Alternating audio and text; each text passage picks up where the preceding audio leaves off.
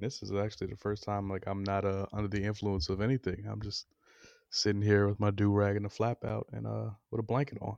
I think I mentioned this on the last pod. I don't know how I feel about sober West. When we get in these pods done, I thought we had like a mandate that like you had to be smizzy, like in some way, shape, or form. I thought I did too, but I don't know, things switched up on me quick, and now I'm just sitting here. I've got some water. Maybe I'll just chug a whole bunch of water and start feeling lightheaded or something. Some water, is it Molly water? It could be. I mean, I don't know if you've ever seen Shameless before, but it's like you are like sober Frank, and nobody wants sober Frank. It sounds like a good idea in theory, but at the end of the day, I'm going to continue to set forth tremendous amounts of peer pressure to make sure you continue to succumb to your chemical dependencies. That's a fact. Yeah, it's gonna happen. It just is. I don't know. It's just I've accepted who I am and what I need to continue living this life I want to live, and is what it is. So we're gonna give this a try. I can almost guarantee the next episode we're gonna be back. Smithy, I might even go extra hard. I might pass out mid podcast for y'all. Oh, mid pod. That's a treat. That I don't know. I'm not sure if the people deserve it yet. But you know what? Hey, fuck it. It's almost homecoming weekend in beautiful Kent State. So fuck it. Let's get at Bring your tool. Yes. Yes. Bring your tool.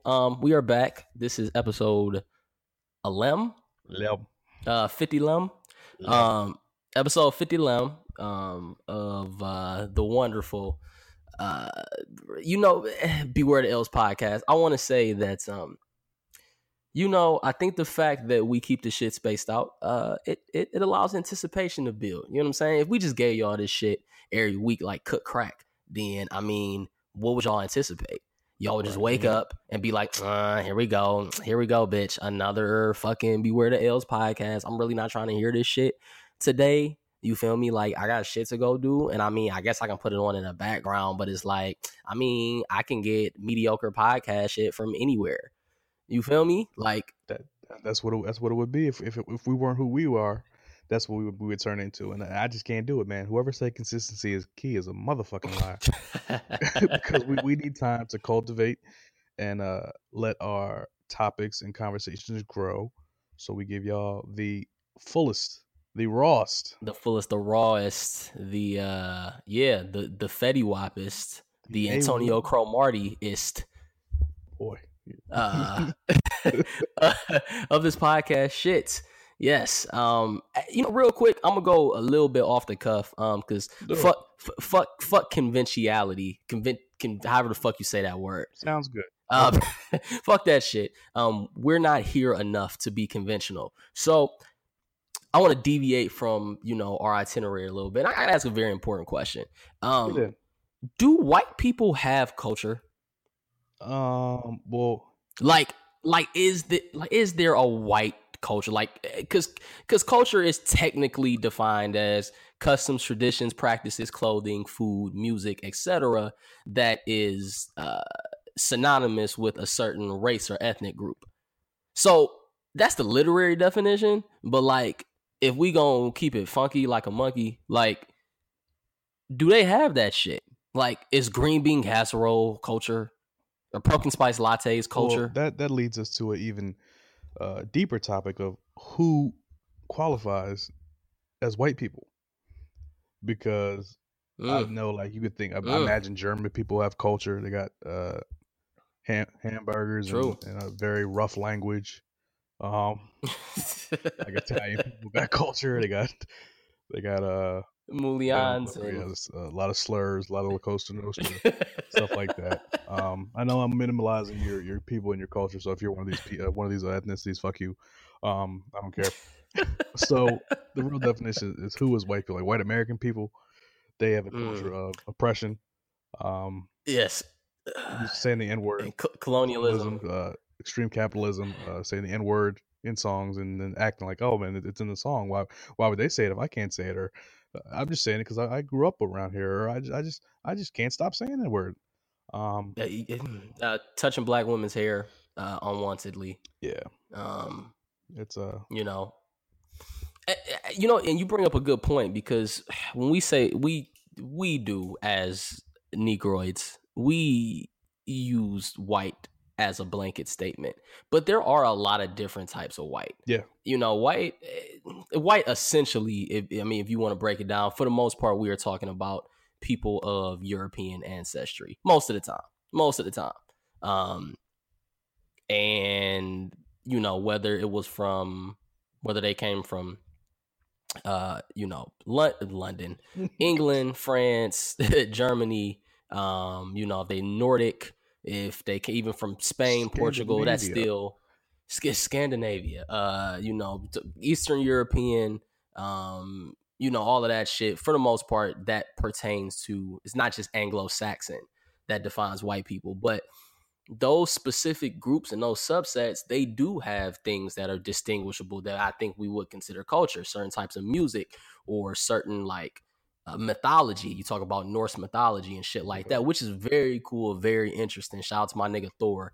Had to pull up and gentrify Wakanda one time. Good thing he did too. We talked about it before, but I'd hate to see what happened if Thor stayed home that day if he called in sick. Oh boy. And a lot of cool shit. But I think when we talk about not having culture, I think you're right. I think we are talking about fucking white Americans, because white Americans are the fucking worst. I'm sorry. Like, no disrespect to my white friends who I'm very close with and I love very much, but most of y'all niggas ain't shit. Yep. I'm gonna go ahead and put my little disclaimer out. Any white women that's still around that are down for the cause, I'm here. I'm a single. I don't fully agree with everything he's saying right now. Um, just want to put that out there. Yeah, I mean, never to be not racially inclusive, because again, there's a lot of cool white folk that we do fuck with, but a lot of y'all, man, y'all know when y'all brothers and aunties and uncles and grandmammies from the old country ain't shit. Y'all know. You feel me? Mm-hmm. We ain't got to tell So y'all. you know the conversations that happen at Thanksgiving and at Christmas time when the color folks ain't around. Yeah. Speaking of color Like, folks not being around, yeah. I got the baseball game on in the background. Do you know Sandy Koufax is still alive? What? No, get That the is not, fuck out of here. had nothing to do with Blackbird color people or black people at all. But I just saw Sandy Koufax. I thought he's been dead. Man, saying Kofax got the swag of a black person. For I give him sure. that. For sure. Now Uh, Sandy is down. I can't believe he's no, man. You bullshitting me, bro. I'm pretty sure it was him. It looked So like him. so so Prince is gone and Sandy Koufax still alive. Prince ain't had no 12-6 curveball. I never seen Prince A sport that does not belong to us. Shout out to baseball, as one of the 7 black baseball fans still left in America. Shout out to us. we're holding it down Um, for the homies Jock Jones, Gary Sheffield, Mike Cameron, all my niggas. Mike Cameron. Shout out to Mike fucking Cameron. Mike Cameron is will forever be my guy. For sure. Torrey Hunter. Always. Ellis Burks. Oh boy. No. Oh boy. Mike Jackson, Dwight Gooden, Flash Gordon. Say Flash Yeah. Gordon. A whole bunch of niggas. Yeah. Yeah. Shout out to these hoes. Shout out to these niggas as well. But as we talk about things that are not for us, we do got a couple things to get into. Before we get started, though, Beware the Ills, episode 11. I am your boy, Uptown Ace Boogie. My esteemed co-host, Ain't That Wes. Fuck, I don't know. I don't really feel like doing a long, elaborate intro. Y'all know how this shit go. Follow us. Uptown Ace Boogie, Ain't That Wes, and at Beware the L's on Twitter. The shit is there. Y'all should be listening to it. Honestly, at this point, we got 10 episodes out right now. That's at least 10 hours, probably about 15 hours now of content for y'all. So if you rocking with us, show love, man. We definitely need y'all to show love and spread this, because we trying to go worldwide. I cannot get the crib in Calabasas by 2022 if you niggas Yeah. 2022 is coming up real fast, my G. Very quickly. I have no haven't looked at any blueprints no zoning codes, nothing yet. So I have to get this popping, ladies and gentlemen. This is not a simply just fly out to California and get my mansion in Calabasas. This is No, no. This is not a game. This is more of if y'all don't start like, rating, sharing, subscribing, following, retweeting, telling a friend, tell a friend. Yeah. Wes will be in LA by 2022, but he's gonna be hoeing on the corner. I mean, that's what it's looking like right now. So, I mean, I'm not opposed to doing that for the mansion, but I'd rather not. I'd rather keep my Johnson where it belongs. But it's Wes on wants you to maintain his dignity, a little bit. ladies and gentlemen. Yes, All right. I'm not above selling myself, but I prefer not to. So it's on you, the listeners, to get me to Calabasas. Uh, So think of it as a personal journey, as a personal responsibility that you guys need to do for me and as well as my co-host and this podcast as a whole. Yes, sir. Go ahead, put us over. Go ahead, put us over. SoundCloud, as well as Apple Pods. So go ahead. Most importantly, give us the rate is probably the most important thing. Honestly, at this point, low key don't even care if you don't listen. If you could really just go to Apple Pods and just rate that shit 5 stars and just never interact with us again. We would also be okay with that. Yeah. So as we continue, as we roll forward, it is, as we mentioned on the intro, it is homecoming weekend, at our beautiful alma mater, Kent State University. It is the 100th homecoming celebration. Good old KSU. And what is a better celebration than a gun rally? As soon as I saw that, man, I said, you know what? You know what's really smart? Let's have a open carry gun rally at Kent State University Of because all, there's nothing in Kent State's history that nothing. would that would conflict with this in the slightest. Never even a sniffle of a strap anywhere near Oh that campus. no, never, No, not no, no. not my university. I'll tell you that. Open carry rally. We ain't gonna get too deep into it right now. But very interesting. You can Google that shit. There's a lot of videos, including my guy that was pushing through the crowd trying to pull the strap out. Yeah, Yeah. yeah. Ready to shoot some naggers. He was Boy, ready. oh boy. Um, yeah, I mean, we've discussed Gun Girl ad nauseum. Nothing really new to add about this situation. It's a fucked up world. Yo, now I think about it, she could have some fire names too. Gun Girl, Strap Shorty, Strapped up Burner, shorty. Strap Up Shorty, bitch with the burner. She could have pivoted. She could have pivoted her name, and we would have been all for. Yep. If she would have pulled a bad baby on us, we would have been all on board. But unfortunately, she had to keep going. She had to come Toby Keith and flannel shirts and natty light. So fuck you, Kaylin Bennett. Fuck you and I'll say her name on this podcast. and all your right wing neo Nazis to pull it up with you, because my nigga's bus was standing on the front line. That is Black United students. Always. Shouts out to the gang. They will stand on the front lines ready. So I will say to all my people out of Kent State, be safe. Be safe out there. Especially everybody going out there for homecoming weekend. I may be in the area, but I'm not. I'm not too keen on exactly pulling up, because this is the weekend where somebody might die. I'm gonna be honest. There's a lot of that late night Rosie's. I see you, baby. I see what's going on. Shout out to Rosie's Wings on the delivery side, though. No, you would order Rosie's Wings, and them bitches would get there 3 days later. Fuck that. I don't know if we got the chance to talk about this real quick as we stroll down memory lane. Are you hip to the new meal plan policy at Kent, Wes? I believe you talked about it in the chat, but I forgot that chat be just moving all types of directions. But can you please reiterate, sir, for myself and the people? Jesus Christ. Kent State, over in his prime, was known for a couple of things. It was known for Can't Read, Can't Write Kent State. It was known for College Fest. It was known for wild basement parties and random niggas' houses up and down University and College Street. And it was known for Rosie's. Rosie's is prison food. It always was. But Rosie's is what we call home. Rosie's, for the uninitiated, is an all-night diner, or until like 4 or 5-ish. Basically all night. Yeah. And where you can come in any type of night, whether you on campus, whether you just kicking it, whether you up studying, whether you busting a dance move, whether you just came back when you just if you just came back from the kick it. Everybody goes and pulls up in Rosie's. You go pull up, you order, they cook your shit. Most of the time the shit tastes like plastic, but you know what? Again, we love Rosie's. Full of all types of preservatives in that shit. But wonderful preservatives. So Kent State actually on numerous occasions has been voted one of the best places to dine, one of the best campuses to dine in the country. Not necessarily because of name brand restaurants on campus, but because of the ease of our meal plan system. Basically, you get X amount of dollars and you can use them dollars however you choose. You can use them all on yourself. You can swipe for somebody else.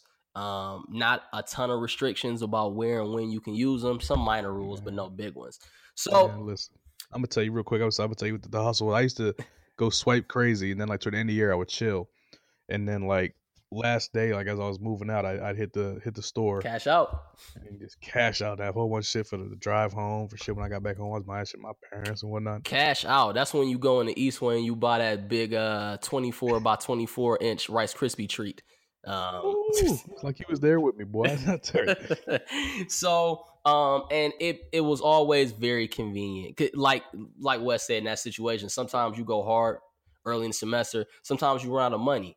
Very easy to, hey, can I get a swipe? Hey, can somebody take care of me? No restrictions on any type of carry out or any of that shit. Like very, very easy. Honestly, probably one of the best parts of being on campus at Kent. Well, it's a fact. Of course, administration never lets good things continue. So they bring in a new food provider, Aramark, which is known most specifically for providing food to lots of private prisons. Shout out to Aramark. Shout out to Aramark. And they brought in prison food, but niggas didn't know that they was going to institute prison rules. So basically, we went from a system in which you had amount of money and every item on campus cost money to then having a fixed amount of swipes. So you get X amount of swipes for the semester. You swipe to get into the dining halls, and then you can basically get what you want from there. But, hella restrictions on where and when you can use them. You can only get food at any point during the day at like 3 different places on campus. That's it. Can't use the basic meal plan. You can't even get in the Rosie's with that shit. Nope. What? You gotta have some type of wild Premiere Plus, like super deluxe downloadable content edition of the meal plan in order to be able to get in the Rosie's. Or I expect niggas to pay VC to get food. It is. It's VC as fuck. Or you gotta pay you gotta give up a certain amount of normal swipes to be able to upgrade to a super swipe to use to get in the Rosie's. No more carry out. Math. I need math before I can go. Just give me. Yeah, like we ain't trying to go Zach Galifianakis meme every time we hungry. Oh my god. Also, no more carry out. There's no more carry out. You get in and you gotta eat there. That's it. And a lot of other fucked up shit. This is horrible. To be completely honest, that could possibly sway my college decision if I was dead ass, man. And this, especially if you got older siblings, older cousins, whatever, that went there, and that's what you used to. You feel me? Like that's what you know about eating. Yeah, so you might have visited them up there. You've been up there. You get to see that in action. But because I was up there tricking off, it was crazy. It ain't tricking if you got trick. Shout out to Malaj. Where the hell you at, Malaj? I always thought it was Millage. We went. Damn! I don't know what it was. Now I'm confused. Now you questioning life. Oh boy. Regardless, shout out to Millage Malaj. Come up on the pod. We'll talk about all your hits, All your hits. all your Let's talk about all your all hits. your hits, all your. Yes. Let's talk about your non T-Pay songs. There we go. We'll delve down that category. But no, man, you absolutely right, man. It's just it's awful, for that kid, for those kids. There's a lot of people, Eastway, on the second floor, Eastway in the cafeteria. There's like that back like fire. It's like a fire exit door Yep. that which it looks like it should have a balcony, but there's not a balcony. Uh-huh. Now they've actually added a balcony. So like you can actually go out there, you can actually eat, you can chill. Jump off when you realize you're out of swipe. Yes, but that's the problem though. Now that you have to swipe to get into the cafeteria, a lot of people have been trying to sneak in through the fire doors. Oh yeah, of course. That's the first thing. To get into the caf. Oh yeah, and on top of that, the worst part. There's a fixed amount of swipes that you can give to other people, students or non-students. You got like 5 for the whole semester.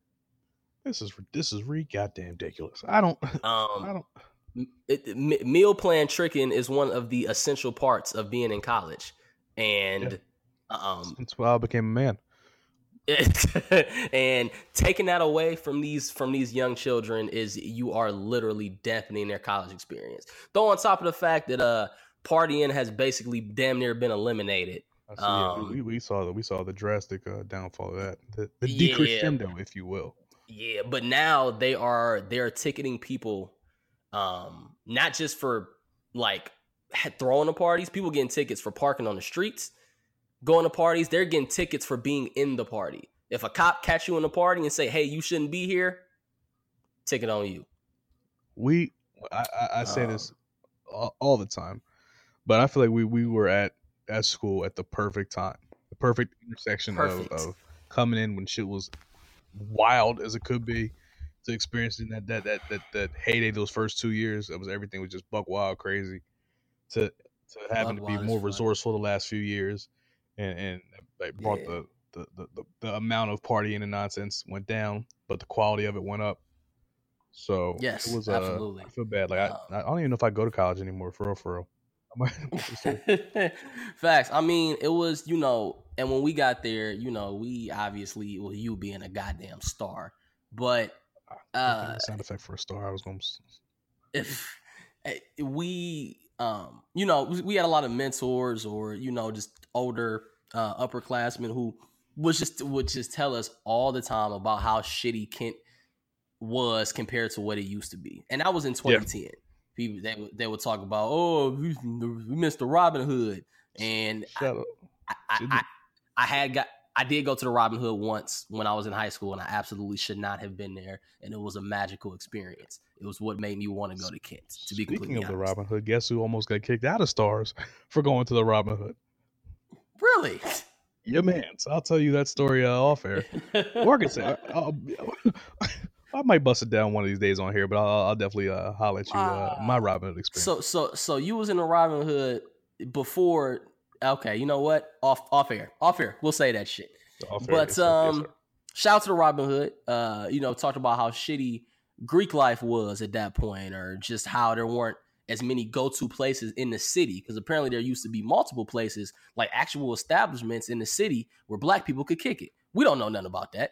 I don't know. That doesn't even compute with me right now. But we had an amazing time adjusting. I think by the time we got there, it kind of shifted, from more establishments. Yeah, we had JB. Shout out to JB's for life.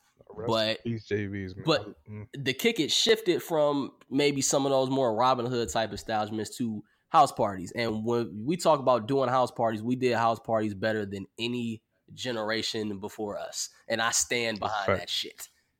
That's a fact. But man, the tail end, of our run, your last year, my last couple years, man, it was bad then. Like it was depressing.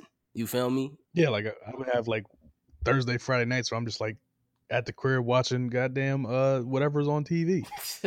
Watching fucking Seinfeld. I'm like, yeah, I'm where I'm supposed to be out and about right now. But shout out to the police chief who came down after the most beautiful function of College Fest 2012. Yeah. Yes, sir. Uh, Yeah, so I mean, and now for it to be at a point where, people, a lot of people, I've talked to, like, some of my friends, younger siblings, they go there now and they're like, man, there's no point in going out. If you're not old enough to go to the bars, there's no point in going out. And that is the most disheartening thing that I've ever heard. Um, Damn shame. either having to wait to be 21 or having to go kick it in Akron, which this generation of Kent black folk is fine with. This is the only thing that they know. But for us, kicking in Akron was a last resort. It was a last resort. For sure. We did. For sure. We didn't just go to Akron for no reason. Nope. I can count the number of times I went to Akron on my hand. So yeah, it's really unfortunate. But at the same time, I hope and I pray that this generation of college kids at good old KSU can still forge some good memories, some fun memories. Like, I'm sure they will. Like the ones that we have. Right. And speaking of fond memories, we have a lot of fond memories of one Dwayne Carter. I'm not sure where my musical life would be if Lil Wayne never existed. Yep. That's pretty cool. That's pretty true for pretty much anybody of our age, our generation. Wayne was undisputably at a time the best rapper alive. Yeah, Clearly, and that's hard to say. Yeah, that is real, and because there's the best rapper alive debate since the beginning of time. There's always been usually some type of debate for the most part over who claims that title, including right now and a lot of other time periods. I think, gosh, I think the only people to ever really hold that undisputed greatest rapper alive title, man, I would say LL Cool J in maybe 89 to 90 to 91 or 92.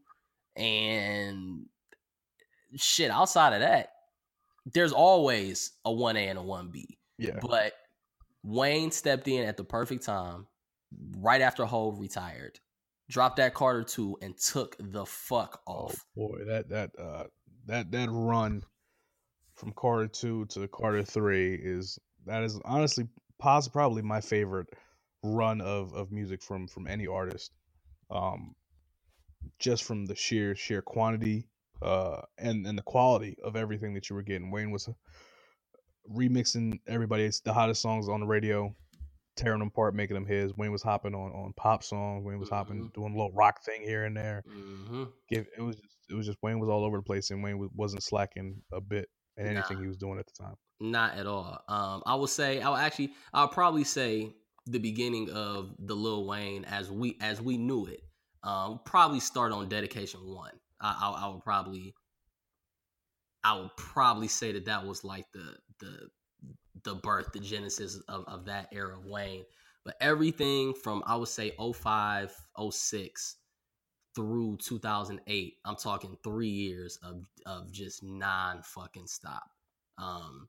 Every freestyle, every mixtape, every album, all your droughts, your dedications, obviously Carter 1, Carter 2, Carter 3, and if you needed a feature, you went to Wayne.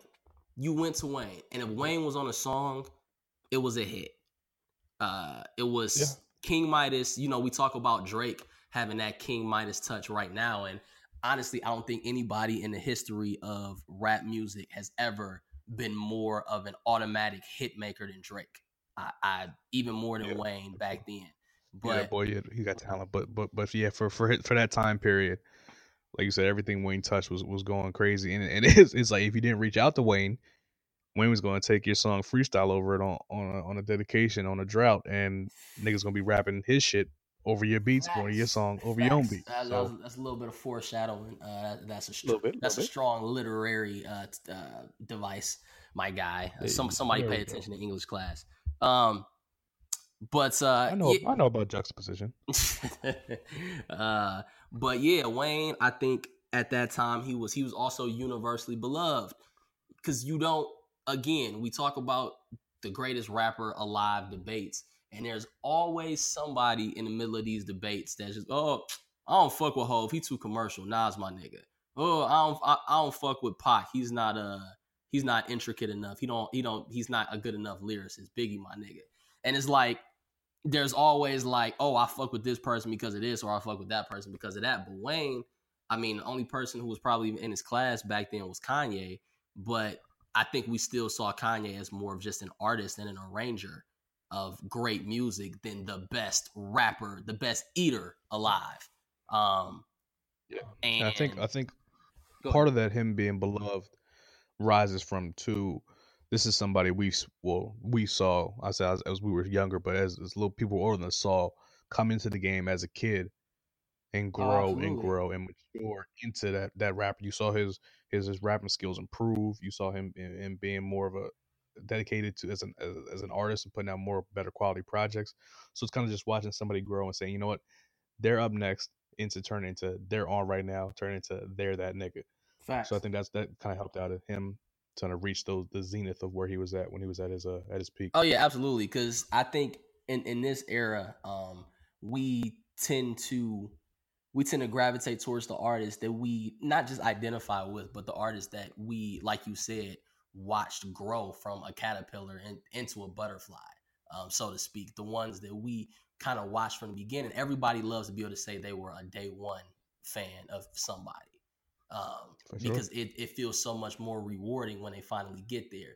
Being a day one weekend fan when that nigga was just on YouTube singing random covers of shit, that he could find, making it to OVO, taking all those songs away from Drake, um, becoming the go-to feature R&B feature guy in the game to now being a full-on pop superstar. We feel like we rose with him.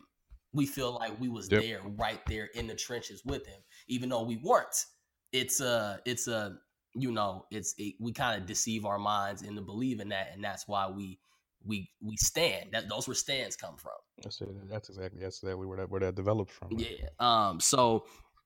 And Wayne was exactly that. He's somebody who we saw in the game at 14, 15 years old, and really, really just, act matured. You saw his progression every step of the way. He's not an industry plant. like like like Joe Budden would say Eminem is. He's not an industry plant. He's not one of those people that hopped into the game and you were just like, where did he come from? How did he get his deal? Who put him on? Who decided that Lil Wayne was the next guy? We saw him back in 98, 99 when he was good. I liked him, but he wasn't that. You get what I'm saying? Like, Yeah. Yes. he had potential. To see him slowly get better and better and better and better and better. And then one day he like, I'm the best rapper alive. And he backed it the fuck Well, up. he's his best rapper alive and then turned around and proved it. That's rare because every rapper says they the best rapper alive. They the best nigga doing it. They're this, they're that. Facts. But a lot of them don't follow up behind that with quality work or just being the best rapper alive. And Wayne did that shit. Facts. So we mentioned that because Wayne just recently released the Carter Five, the much maligned, the oft delayed Carter Five. That I'm gonna be honest, I can't say that too many people were really, really waiting on, except for your most hardcore of hardcore Wayne fans. And I say that, and when I say that, that hurts my heart just a little because we remember when a Lil Wayne release was a holiday. Yeah. I remember the Carter That's 3 being one of the, I would say, top 3 most anticipated albums that I can ever remember. yeah. That's a fact. Literally from because what coupled with what Wayne was doing from all on every mixtape and everything, we had the leaks coming out. Um, My all-time favorite Wayne song, Gossip. Stop. That's up there for me as well. Mm. But yeah, so like that, the anticipation, I could say I would consider myself at some point was a super duper hardcore Wayne fan. Oh yeah, But absolutely. like you said, But a yeah, lot of stuff happened in Wayne's life. I think what changed the most was his commitment to rapping uh lessened a lot. You could tell that he wanted to start getting into other things. He wanted to start making different types of music. You know, you want to go all the way back. I remember the first Wayne song in which I was like, wow, this guy is different, or he may be ready to go in a different direction, was one of my favorite Wayne songs as well. It was Shooter. And I was like, it sounded so unique. Yeah, it was just different from everything else we had heard from him up until that point. Yeah, and I think at that point we knew that he had some versatility that maybe we weren't, aware of before, and that shooter type of mindset ended up progressing and progressing and progressing until eventually we got Rebirth, and yuck. Wayne's always had a kind of a rock star element to him, but as he began to focus more on pop or rock, the rap definitely, his bars definitely took a hit because of it. And I say after Carter 3 is when we started getting some questionable Wayne verses, some verses in which we were like, okay, he's doing this for the bread. He's not giving us that Drought 3 type of fire that we used to hearing from, man. Shit, when you got that much bread, why would you? And then just when we started maybe doubting him a little bit, he came back with No Ceilings, and he just for so long was able to just keep us right there to keep all the Wayne fans still hungry and still excited and still, anticipating all his new projects and all his new drops. And as time went on, he lost it.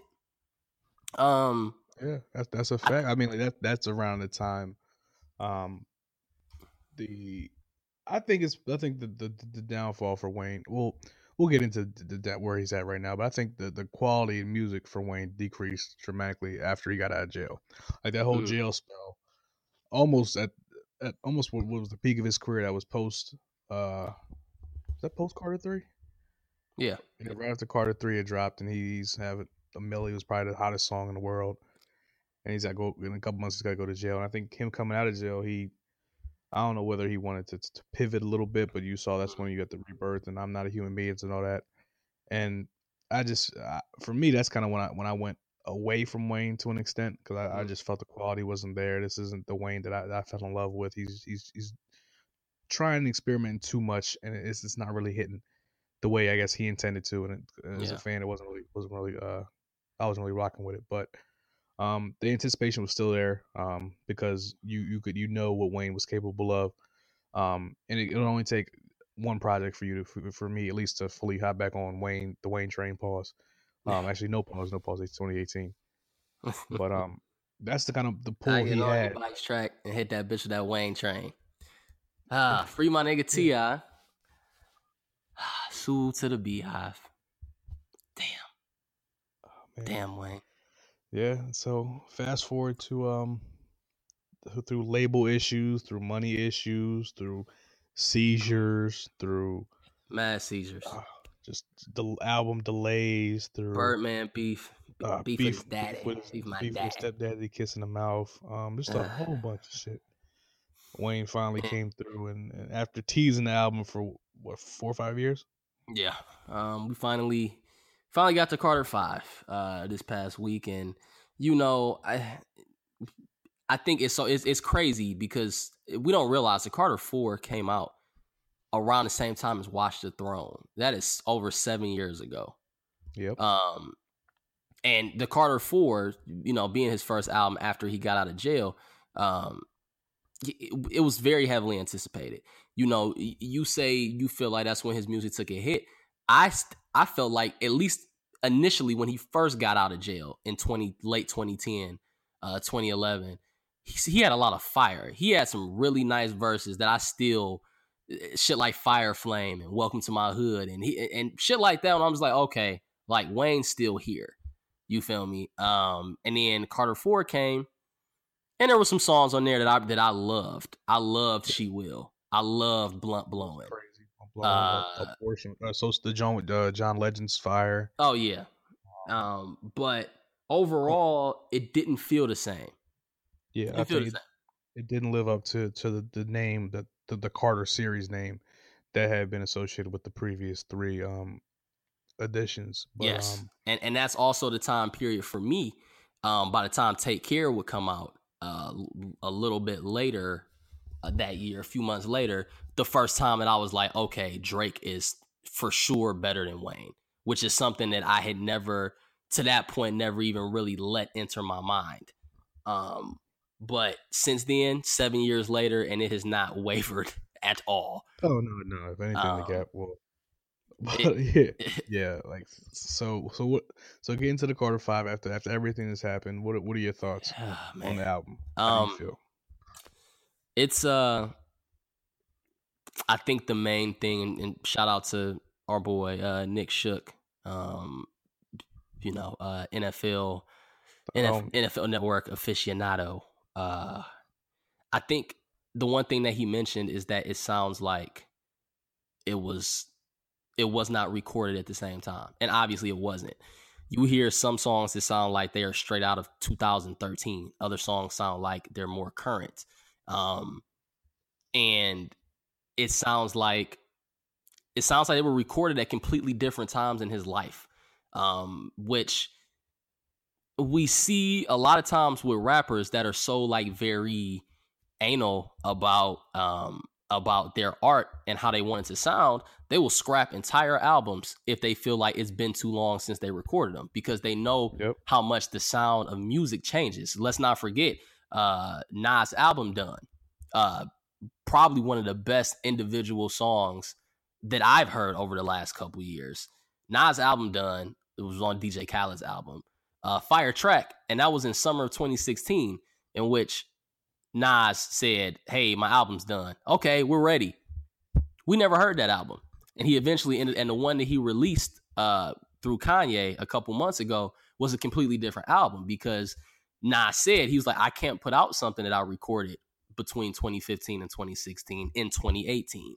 And yeah, I think Wayne was just so caught up in the legal, so caught up in the shit with Birdman, so caught up in just trying to get the music out, that he didn't really realize that I'm about to be putting out shit that I've recorded over a span of 5 to 6 years, and it's gonna sound like it. And that really, really, truly hurts the quality of the album to me. There are tracks in which he sounds like the old Wayne. You get excited almost, like, wow, this is the Wayne. This sounds like a 2009 Wayne. This sounds like a 2008 or 2007 Wayne. And then there are other songs where it's just like, why the fuck is this even on here? Like, why did you think like this was a good idea? And yeah, you yeah. That's like where I'm at too. Like, first off, there's no album in the history of music that should be 23 fucking songs long. I've said it before. I'll say it again. The sweet spot for albums is anywhere from maybe 11 to 13, 14 songs. yeah, That's all you need. Get in, get out. You don't need to spend 23. But to speak on that a little bit, that's like I feel like because Wayne, I feel like Wayne's been had these songs for years. It's like this is going to be on the album. This is going to be on the album. He just said, "I'm just keeping all this shit." So I feel like I haven't yep, given the world music in this long. Well, I haven't given the world a Carter album in this long. I feel like I just need to throw everything on here. I didn't think that was a great strategy. Because like you said, there are some good songs on here that Wayne is harkening back to his heyday when he's going in. And I appreciate that, but I've definitely did come around because my first off my first listen, I was like, man, this ain't the one. This ain't it, Chief. To quote Twitter. this ain't it, But Chief. I've come around some. I've sat with it for quite some time and I'm running it back. But it's not really doing it for me. Like I said, I also like any of these recent Waynes, the mixtapes that's been coming out in the last few years, like the Sorry for the Wait twos and all this shit. That shit wasn't doing it for me either. No, I hate to say it, but I think I might be completely out on Wayne. Like I'm wow. definitely gonna listen to a few songs um off the album some more, but I think this album in my hierarchy of the Carters is definitely it's fighting for last place with four. Oh, fight. No, I will say 4 is definitely better than this. For sure. 4 was also a little bit too long, but there was an energy to 4. There was Yeah, still like, he was. You could tell 4. He was still yeah. There was in that. still some joints on there, that just made you, that was just like, okay, like again, there was still a vibe. This, I don't get much of a vibe from the Carter 5. Yeah, It's just it's it's a collection of songs that he was just right. dying to put out, and he put them out. And I mean, there are some absolute gems. I think Mona Lisa is the one that obviously stands out the most. But with Kendrick Lamar, but I always say, if everybody can pinpoint, especially on a song with an album with 23 songs on it, if everybody has the exact same favorite song, then the album's not that good. Um, Yeah, but did whoever said that, did their album spawn an upward challenge? Huh? oh God. What the fuck though? Um, Where love go? and again, I'm sorry, I can't let this slide either. Again, there are songs. That's Mona Lisa's one of them. Dedicates one of them. I really like Can't Be Broken as well. But Mm-hmm. like Demon's also pretty good. But Uproar. Let's talk about Uproar. Oh.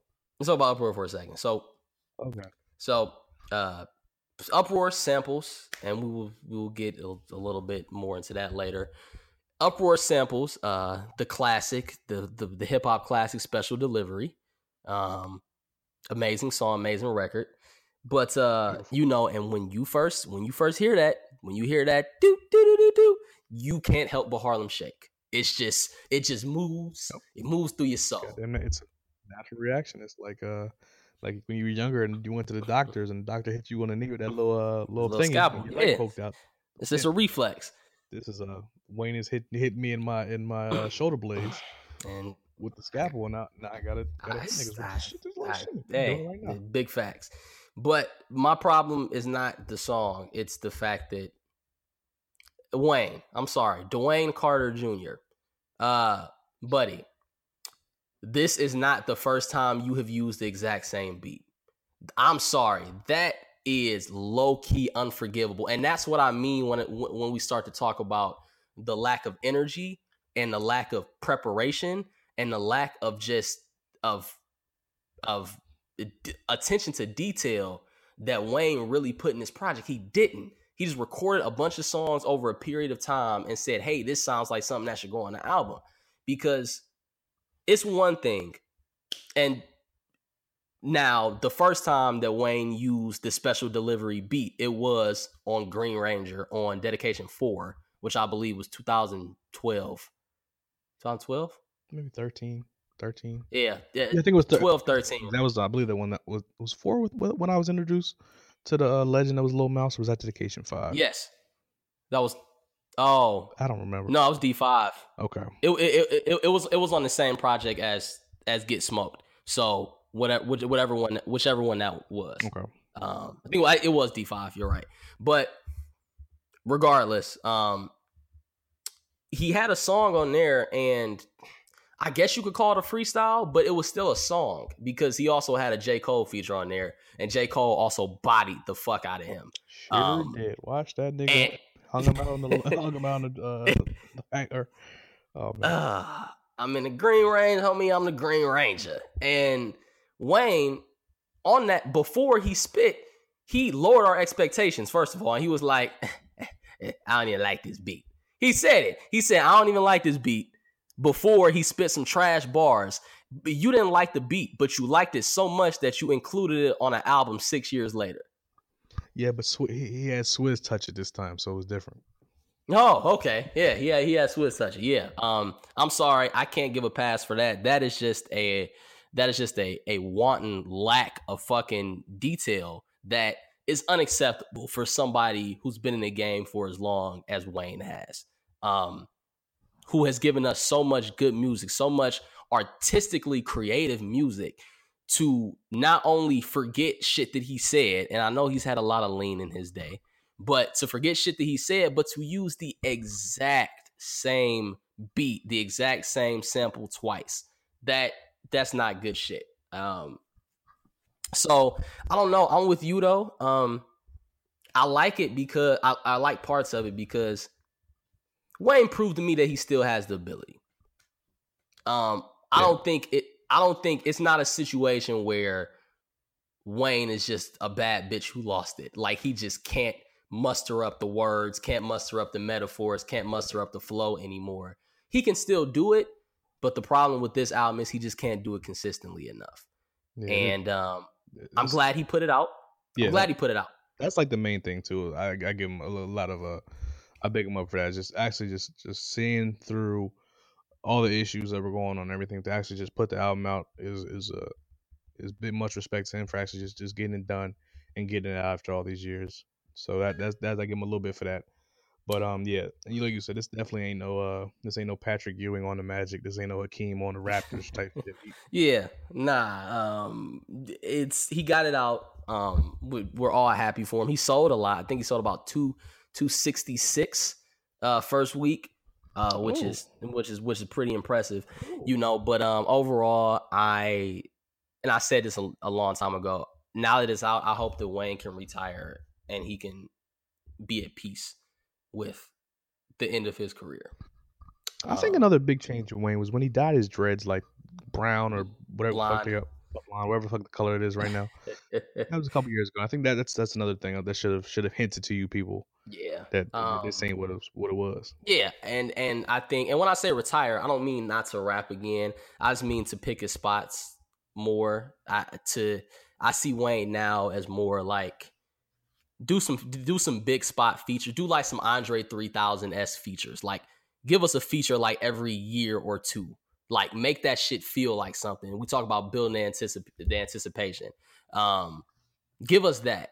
Get Oh, get get that's a right. get a Yeah, residence a DJ residency in Vegas. That's the type of shit that I want to see for Wayne at this point. I don't want to see him out here still trying to compete or honestly even really trying to make art cuz I think I think that's past. I really do for yeah. him. So I wish him all the best. Like I said, he could pop up next year on a YBN Almighty J a song and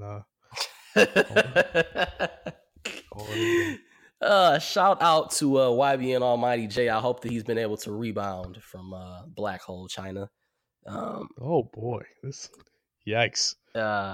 you know, I'm gonna leave Angela alone. You know, I'm gonna let her cook. But man, that woman is a toxic disaster. But Lil Wayne, we are always rooting for you. Always rooting for you. So yeah, Most importantly, I'm glad he's still alive. Um, that's another thing too. 'Cause this nigga's been living on the edge. yeah, I mean because you hear, God, you hear shit like "I feel like dying," and That was my anthem, man. I was oh boy. And yeah, of course it was your anthem. You hear shit like "I feel like dying," and you saw all the medical problems he has and all the lean that he still drinks, and we seriously wondered if Wayne was gonna make it to 30. And you see Mac Miller, you know, much different circumstances, but like we see the type of pain that a lot of time artists are going through when they're making music. We talked about in the last pod, and we heard that in Wayne's music a lot. Yeah. So for him to still be here, you know, still be going hard, it seems to be at a better place in his life. That's what I'm most concerned with. Take care of your family, take care of your many children, um, spend time with them. You know, make sure Regine is good. You know, make a song or two, you know, here and there. If you Put retire, fucking Gutta on, goddamn it. Stop being selfish. Let Gutta eat. Let Kid eat.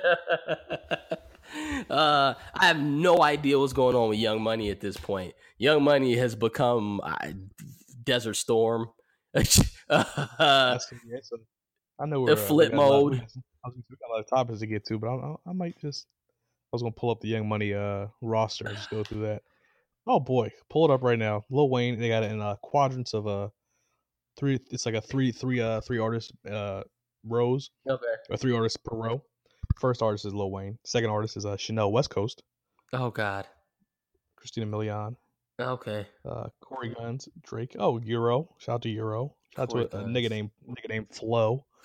I'm pretty sure Drake is no longer on Young Money anymore. But Drake, continue. Drake, get the fuck out of here. Got a J Mills little Jay twist. Little Mills, twist, man. get the fuck Yeah. out of here. Hey, man. J Mills, shout out to Battle. I'm a battle rap head. Shout out to J Mills, man. Oh man. Mac Main, Nicki, nigga named PJ Morton. Oh, PJ Morton. Okay, I'm hip. Yeah. Chanel. Hey Chanel. and Tyga.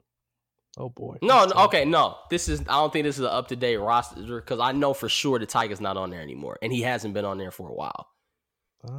Those look like an old picture.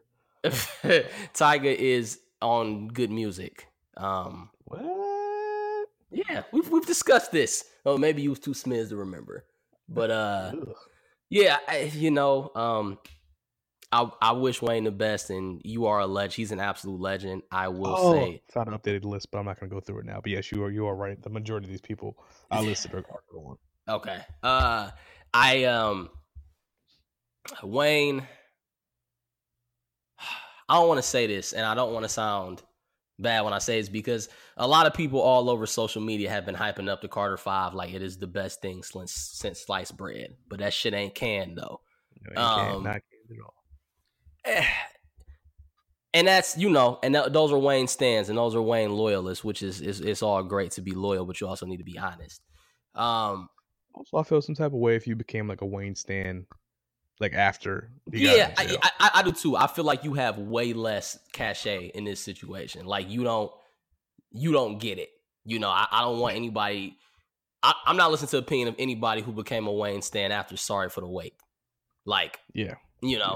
So, but when I say this again, I don't want to sound bad. I don't want to disrespect the legend, but I don't feel as if Wayne, you see it all the time, GOAT this, GOAT that. People just love throwing out that term so liberally now. I don't feel as if Wayne, I don't feel as if he had a great run at the top, and his run at the top was as good as really anybody's in music. But I don't feel like he has, and this is going to sound crazy to say, I don't feel like he has the consistency, like the consistency in terms of longevity to really be considered top 2, top 3. And okay, I thought you were gonna go like top 10. I was gonna say, hey, you win, goddamn it, Rondell. No, I'm never gonna disrespect. But when I say that though, I say that because I feel like the longer he keeps going now, the more he hurts his legacy. He's not adding on to it anymore.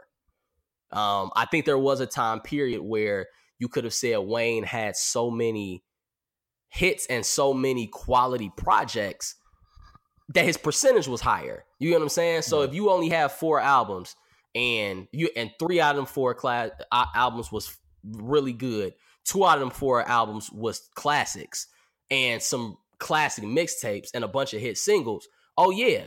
And you the best lyricist going right now outside of Jay Electronica and Lupe Fiasco, who don't really count. Oh yeah, you top 5. You about to be knocking on the door of Biggie and Pac and maybe even Hove pretty soon. But as that percentage goes down, you get what I'm saying? It's like hitting a home run in your first at bat and then going on an 0 for 25 slump afterwards. Yeah, you get what I'm saying? Like it's crazy. Like he was, like you said, he was set up to make that jump into that upper echelon. Well, not that upper echelon, the upper echelon, the upper room, if you will. Yes. And he a lot of different things contributed to him just not ever getting there. And like you said, if he keeps throwing out these projects, I don't think it can only really hurt him at this point. But I still just a big shout out to Wayne, man, for just even getting it out. Absolutely. And then just like you said, just go ahead and chill out. And I feel like if he dyes his dreads back black, that might change some things. Maybe puts down the skate. Actually, not. Go ahead, skateboard. Do your thing. I ain't got shit to say, dog. You're a legend. Let's put out better music. That's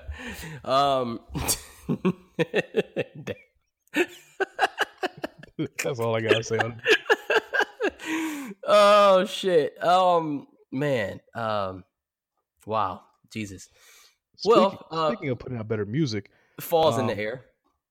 I just Um, yeah, falls in the air, and mhm. falls in the air means the start of basketball season. And guess what I'm watching right now? Your king, Is this my king?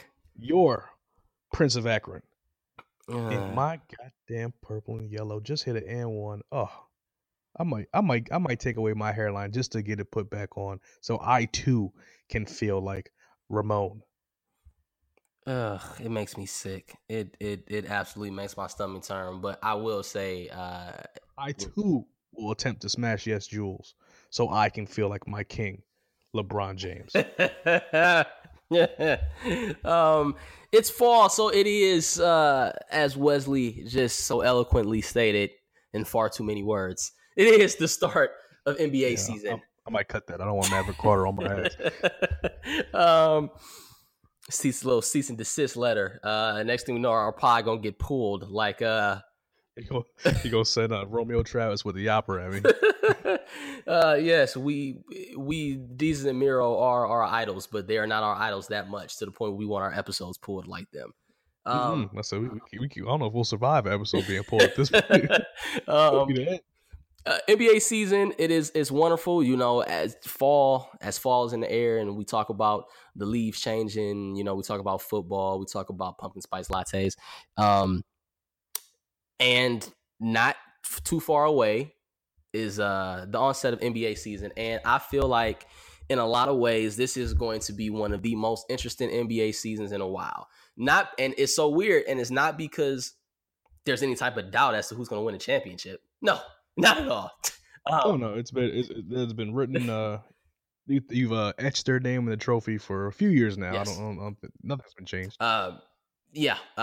Golden State The will be Memphis Grizzlies are. the. Shit. Your Golden State Warriors will be your 2019 NBA champions when they raise the Larry OB trophy in Approximately. June.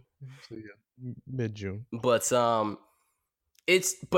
it's more, it's not about the final destination, it's about how we're going to get there. And I think how we're going to get there is going to be one of the most interesting years that we've seen in quite some time. For the last, wherever LeBron James goes, the power shifts. Now, I'm not sure how that's going to work out for the Lakers this year. I am fully behind the idea that another superstar is joining LeBron next year. I feel like Magic Johnson always has some shit up his sleeve. If he can beat HIV, then he can get a free agent to come to the Lakers. That's a fact. HIV threw a 3-1 lead on my nigga Magic. So, and I think if you kind of listen to a lot of interviews and shit that Magic has had, he seems beyond confident. He seems more like, hey, like we already signed somebody behind the scenes. I just can't say shit right now. So whether that's Jimmy Butler, whether that's Kawhi Leonard, whether that's Anthony Davis, There we go. I feel that somebody is going to be joining Brian this upcoming summer. So as for this year, your Lake Show, I see them. Honestly, I see them about a 6 seed, probable first round elimination. I wouldn't be surprised to see Brian will his squad to an upset of, you know, a Houston type of team, even. But I don't see y'all going past the second round. I really don't. Well, adjust your motherfucking vision, my nigga, because we are going to the chip. Who's Chip? Who's Chip? Y'all going to the Chip Skylark? I say, yeah, whoever has a party and brings chips, that's where we going, because our season's going to end when everybody else's does. But now, if you don't know by now, you never will. I'm a Lakers fan. Yeah. So this is my first season You don't say. with LeBron. Oh yes, in case we have new listeners, imagine that. Yes, I'm a Lakers fan. I am. This is my first year with LeBron on the team, with LeBron like expectations. It's gonna be a very interesting season. I think we are talented. I think we should make the playoffs. I think if everything goes well, and LeVar chills out just a tad bit, I feel like we might be able to sneak into maybe like a 4 or 5 seed. LeBron could pick up his fifth MVP. Mm-hmm. Um, but yeah, I don't see us doing too much in the playoffs. The West is just too strong, and we don't have the guns that have necessarily been there and done that to that extent. We do sound a lot of the meme team, if you will. They have a lot of playoff experience, but they're not going to get as much minutes during the crunch time scenarios. So it should be for me. This season is all about just growth. Seeing how the young Bulls play with LeBron, seeing Mm-hmm. how everything flows, and then when Anthony Davis comes over, um, start focusing on actually winning some shit. Mm-hmm. But you spoke to earlier. Since we do know how the season's going to end, and if you're just a basketball fan who likes basketball, I don't see how you can go into any season disheartened, talking about, oh, I know what's going to happen, or none of this even matters, because I like watching fucking basketball. I'm excited to watch Absolutely. Giannis, Giannis's growth. Giannis should finish top 2, top 3 in MVP voting this year. Kawhi, or not Kawhi, but Kyrie just came out and said he's looking to sign long term in Boston. So I'm Bad looking to see how mistake, brother. Boston. Bad Yeah, I don't mistake. know what he's doing. I don't know what he's doing with that. That's Kyrie's a different dude. So Obviously, very different dude. Boston has all the white girls he could ever want. I said I'm not. I see the vision. Don't get me wrong. That will spit in his face and call him a nigger as they're engaging in intercourse. So I'm sure Hey, he would like that. I ain't mad at that either. I see the vision, Kyrie. I got you, man. But so there's that. Man, it's just a whole lot of shit going on. How the Warriors got interesting storylines. How Boogie's gonna look. Is KD gonna leave and Mm-hmm. take his subtweeting, and well, not even subtweeting, just take his burner accounts elsewhere. Uh, how Kawhi is gonna look in Toronto. can't even replicate that Android shit. I see. I don't know what I don't know. He malfunctioned. I don't think he's on iOS 12. I think he's still running on iOS 10. He need to upgrade. But um, it's just a lot of different shit going on. A lot of young boys in the league. Trey Young, trying to see how he's doing. See how my baby Luca's doing down in Dallas. A lot of shit going on, man. yeah. I'm excited for the season. Oh, absolutely. You mentioned the rookie of the year race is wide open. I think as with this tremendous draft class we had this year, I think everybody has a chance to pull down to come away with that award from all the way from DeAndre Ayton and Luka Doncic, all the way down to I got hoes calling a young nigga phone, Mo Bamba, and my guy, young bull Colin Sexton, who I think one of my predictions that he will finish top 3 in the rookie of the year voting at the least. I don't see it. He's not gonna finish higher than Ayton. He's not gonna finish higher than Trey Young. He's not gonna finish higher than the big ragu himself. Big Ragu. Well, the main reason I say that, and maybe there is a little Cavs fan bias here. He will have the opportunities that I'm not sure that a lot of other rookies, other than maybe Trey Young, will have to have his offense running through him. It's going to be Kevin Love. It's going to be probably Larry Nance, and it's going to be Colin Sexton.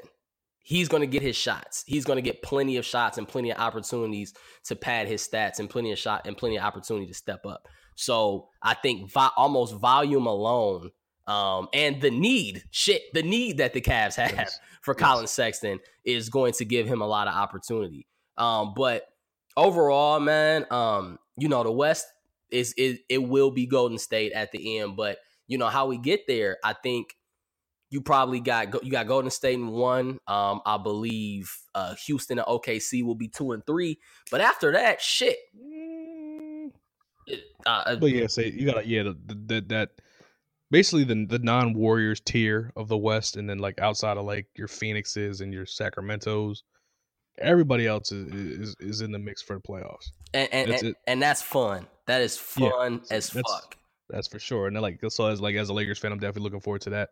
But even on the complete the side of the league that the people think that is worse, the Eastern Conference. I think the Eastern Conference is going to be interesting as hell this year because you got the Cavs are no longer in the picture to be in that mix to come for the first time in almost 15 years. LeBron isn't there to run the East. which leaves it wide open. To me, it's not as wide open as people may think. But Nope. It's quite competitive. It will be Yeah. quite competitive. I think we mentioned it one of our mini pods probably about a year ago now. Say at least 4 or 5 years ago. That it's going to be some combination of probably Philly, Milwaukee, Indiana, Toronto, Boston, and Washington in those first 6 spots, and then some combination of Charlotte, Detroit, the Cavs, Miami, probably battling for those last 4, and Yep, that's fun. That's fun as well because for sure. you're looking at a lot of young teams with a lot of opportunity. But even up through 6 through 2, we don't know what the seeding is going to look like. We don't know if Milwaukee's finally going to take that step and become an elite team. We don't know if Oladipo is going to be able to replicate his production from last year. We don't know if Hmm. John Wall will stop throwing up gang signs long enough to actually get his team somewhere. Eh, I wouldn't, but We don't know. But the one thing that I know is that this Philly and Boston rivalry will be, I think, when it all goes down, is going to go down as one of the greatest rivalries in NBA history. As long as these teams stay oh wow, together and they stay healthy, this Kyrie Irving and Gordon Hayward and Jason Tatum versus the process versus Ben Simmons and Embiid every year is going to be fun stuff to watch. Now, this year, I still don't feel like that Philly has had quite enough time together to be able to overcome just the talent and the coaching of Boston. I think that this is Boston's year, with the healthy Kyrie Irving, with the healthy Gordon Hayward, with the freak Jason Tatum, with Jaylen Brown, with the guy who I feel, man, if he ain't surpassed Pop, he is damn close to it. Brad Stevens. Um, as best coach in the league, yeah, he's yeah. close. I don't think he's surpassed him yet, but he's definitely close. Um, With all that behind him, I don't think Philly for this season stands a chance, and I do feel like it will be Boston and Golden State's when it's all I said got and a hot done. take alert. I Oh think I'm leaning towards choosing Boston to coming out the East, but I am. It's literally almost a coin flip at this point. I think Toronto man, you got know some shit what? to say. I I'm with you. I'm with you. I think that the difference between DeMar DeRozan and Kawhi Mhm. Leonard will be felt Yeah, this I'm year. telling you, Um, you traded away your franchise player, your franchise leading scorer, for an even better player. Like you got yeah, better. You got yeah. Danny Green, who's a very very good defensive wing and a shooter to add to your very good defensive team with an elite bench. Whose Mm-hmm. literally only problem in not getting to an NBA Finals was running into goddamn LeBron. Yes. So I think it's gonna be interesting to see Um, how they come together and then how they match up with Boston at full strength. I think that's gonna be mm-hmm. like I'm definitely tuning into every Boston Toronto game Oh I yeah, can pick and watch. absolutely. I think again, and if Kawhi is healthy, he definitely seems fucking healthy when I be playing him on 2K. That nigga's unstoppable. Show Uh, Surely is. But yeah. And I wouldn't be surprised if Philly doesn't end up making it to the conference finals. Toronto is in position right now with the team they currently have assembled. They don't have a long window because I feel like Kyle Yeah, Lowry, who that I hate, yeah. he's old enough to the point where he don't have a long time before he's gonna fall off a cliff. One day, Kyle Lowry's just gonna wake up and he's gonna be garbage. He gonna be like somebody's like 6 man, like coming like playing like 23 minutes a game, shooting like 3 for 11.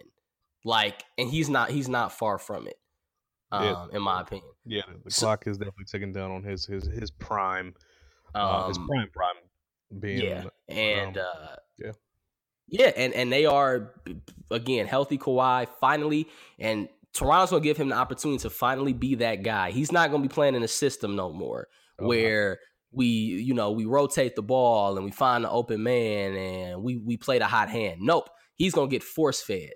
And my hot take for this season Drum roll, please. My hot take. Okay. My hot take is that if LeBron James does not win the MVP this year, it will be Kawhi Leonard. I don't see the vision, but I get where you're coming from. Yeah. Nope. Yep. I get it. Yep. Okay. I caught it. The first time I've heard anybody say that, but I get it. He was Remember, top, he was top 3 twice. Remember, last time we seen him full seasons, he was top 3. I think both years. Remember this. So, yeah, but it's gonna be a great season. It's a great time to be a basketball fan, even as a Cavs fan after losing LeBron for the second time. Even I don't feel as discouraged. Like I said, you got Sam Decker. Yeah. Yeah, my baby Cavs, shout out to my WWE 2K19 that just finished fully downloading for the kid.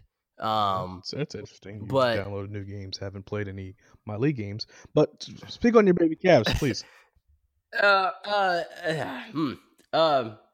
Yes. So as to avoid the conflict, my baby Cavs, man. It was just a preseason game, but I liked how they looked. I said back after the draft that I felt like we were going to be competing for 8, and I feel really strongly about that now. Even, I'm gonna stop right now because somebody on the Cavs is getting my L of the week. Oh, but, looking very solid. I'm really excited about the opportunity to grow that we're going to see for Larry Nance, Colin Sexton, Chetty Osman, specifically. And it's going to be fun to watch because it's not a foregone conclusion anymore. We could be the 8 seed or the 7 seed. We could also be the worst team in the NBA. All right, a lot of options for you guys. A lot of variables, and that's what's going to make it fun to watch. Because as much as you love and appreciate LeBron, I think sometimes when you win all the time, when you win, curve everything else, I think that you don't appreciate it anymore. Because I will say last season, I barely watched a regular season Cavs game. If I did, it was a big game. It was a TNT game, or it was an ESPN game, or it was Christmas Day. I wasn't just watching the Cavs week to week, the Cavs versus the Detroit Pistons on Fox Sports Ohio. I didn't care because we knew how the season was going to end. And now, it feels a lot different. Yeah. It's very exciting, and I'm excited for hoop season because I think football season is going to rip my heart out within the next couple of weeks. I can't do this shit no more. Yeah, if it hasn't already, it's a tough one. Your Brownies, man, looking good, but yeah, the inability to finish, the league conspiring against you guys for God knows why. But yes, yeah, man, it's tough. But NBA season is, I don't know, it's one of the best times of the year to be black. It's what a time to be alive. Okay, sure, yeah. And we get a lot of quality. I think this year we're gonna see a lot more parity. I think we're gonna see a lot more of the gaps closing, so to speak. And I think that a lot of people, a lot of young guys, a lot of young coaches, a lot of young teams are going to be taking advantage to the opportunities afforded to them. Another young individual who takes advantage of the opportunities afforded to him is Jacquees. Oh boy, my nigga. Now, I want to preface this by saying I'm not a huge Jacquees fan. He's not. I'm not a fan of him. But that man has commandeered. That nigga hopped on to LMA's pirate ship, and he commandeered that shit, threw her overboard, and Trip now belongs to him. Oh, for sure. He definitely is Captain Jack Sparrow in this shit. Pirates of the Caribbean 6. I'm taking your song, nigga. LMA, the lovely British export who popped on the scene late spring with Boot Up. Came back with her second single, looking to strike back with her Bartier Cardi. when she struck back with Trip. And first time I heard it, I'm like, What? and that was it.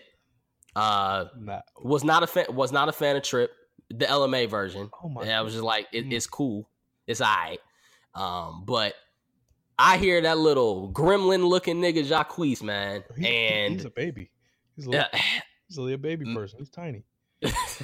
And man, he came with some heat. I mean, he commandeered the fuck out of her shit to the point where you forget the LMA even made the original.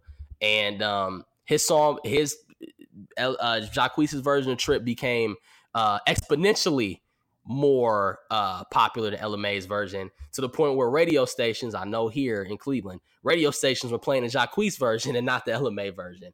Jacquees' version charted on Billboard, not the LMA version. And LMA's label was like, you know what? Nah, nigga. They hit that nigga with the cease and desist, with the quickness. Sure did. I also had no idea she was signed to Mustard. Yes. She Jacquees just found her tempo. She didn't find her tempo. I don't know, man. I think Trip is better than Boot Up, for real. Ooh, that's a hot take. But you know what? I love Trip, man. But you know what? That's almost fair, because I didn't like Boot Up that much. I think I like the emotion, the feeling, the good time feeling that it brought out in people. I think Boot Up's going to be a cookout song. For sure. In 10 to 15 years, but it's just, as a song, it didn't move me, and Trip didn't move me that much either. But this is also not to say that LMA isn't very talented, because I really like her voice. I think she has a beautiful voice. But your heart is cold as ice. But that Jacquees version really, it made me and a lot of other people go, damn, like maybe LMA wasn't doing this shit as good as we thought she could. And the label, good old DJ Mustard, hit that nigga with the cease and desist. He was forced to take it down, take that shit off SoundCloud. Mustard cease and desist, how? I said mustard cease and desist, how? Took that shit off the Billboard, off YouTube, off everything. And a lot of people have been spitting a lot of vitriol at LMA. Calling her a hater and calling her XYZ. And I really don't think it was her decision to send a cease and desist. But I do feel like this was a really big missed opportunity, because all she and the label had to do was bring him in for the official remix. That's it. Oh my god, that is it. Give him the second verse. Yep. Then come together and do some little back and forth shit on the third verse. And you got yourself a nice fall. You got a hit. Winner slam. Still gonna play the shit out of Trick, though. Believe that. Oh yeah, and you got a hit, and it's. I feel like anybody with eyes can see how easy and what a money-making opportunity that would be. And your Jacquees and LMA now are going to lose out on a ton of dinero because somebody at the label couldn't see the vision. They couldn't see the vision. They couldn't see the joining up and the linking up, instead of trying to shut something down and to try to slow or to try to end somebody's wave. And I think that's not only is it extremely corny, but fiscally it is not a good decision either. We've seen so many fucking songs over the last few years in which they had some dope remixes, and you come together for the official video, and guess who's in it? The nigga with the dope remix, or the woman with the dope remix.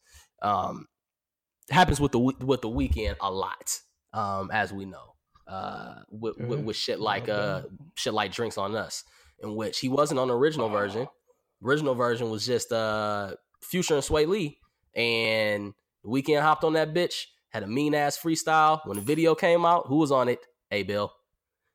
That's an Abel song right there. And I love me some Future, but Abel just came over and just jacked that shit. Oh, absolutely. And speaking of jacking shit, my good friend Wesley and I feel like this is a wonderful opportunity to dive a little deeper into one of, I feel like, is the best parts, the most entertaining parts of music, of hip hop, of R&B, and that's stealing other niggas shit.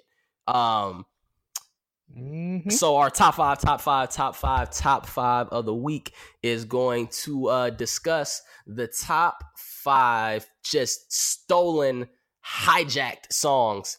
Our top 5 favorites. Now, we also, I want to preface this list by saying this is not a list of bodying somebody on their own song, because if that's what this is, then The Weeknd would have spots 1 through 13. This is not. Eminem would have number 1 because Eminem renegade. But this list is a discussion of people who were able to reimagine songs, make covers to songs, or remixes or freestyles to songs that were so damn good that you forget that the original ever existed. So this is our top five of the week, and I'm gonna let you kick it off. Okay, as in classic West fashion, I don't have a full top 5. Of course, I put very little thought and time into creating my list because that is my brand. But I do have more than I had last time for whatever our last top 5 was. I feel like the Alpha and Omega. I think I'm just gonna straight to number 1, but I have a couple more. Number 1, I feel, has got to be Wayne during his mixtape run. Wayne, Lily was just hopping on every single hot song that was on the radio, every single song that was buzzing in the streets, and he was murdering it to the point where you don't remember half these songs. Yes, like you don't. What's the name of the group that made the "Watch My Feet" song? Watch My Feet. Wow. Yes, that's a fact. Well, I say real niggas know, but niggas don't know Darrell. No, real niggas know Darrell, but the majority of people don't know Darrell. Agreed. It's just Wayne just bodied shit. Just took songs from you, and as like I tweeted about this. I think we talked about it before, but it's got to be just a terrible feeling knowing I just made the biggest song of my career, and Dwayne Michael Carter is just gonna hear this shit, like it, rap over it, and no one's gonna give a fuck about me. Nope, a goddamn, not a half a goddamn. The only reason why I didn't get in the rap game because I knew there was a chance that I might make a banger and Wayne come through and steal my shit. That's the reason. That's the exact reason. That's the only reason, really. Yeah. That's the only thing that helped me back with myself. Absolutely.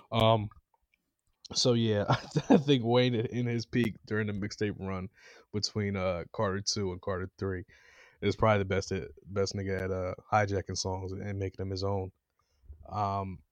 Other situations I had Drake.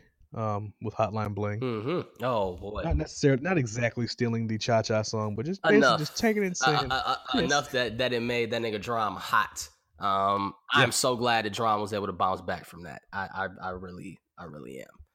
And it's crazy because I heard Cha Cha. I was like, oh, Cha Cha's cool. I fucked with Cha Cha. It's all right. It's a song. Yeah. It's music. It's music, literally music. Then I heard Hotline Bling and I was like, oh, this shit is different. I like this. I think it's a Drake effect. It's usually the Drake effect. Always. With things. Yeah, pretty much always. So yeah, Hotline Bling is definitely a situation where you see that.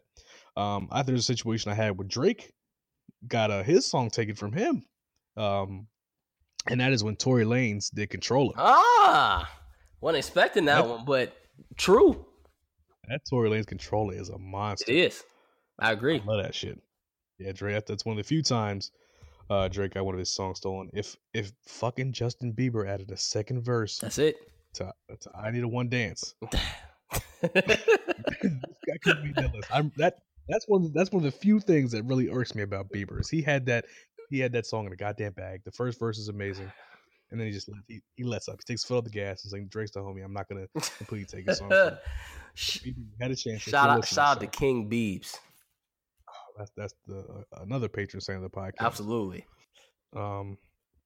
Another. I don't even know if this song was official remix with when Queen Bee came in and said Justin Timberlake. I hear you did a nice little thing with Until the End of Time.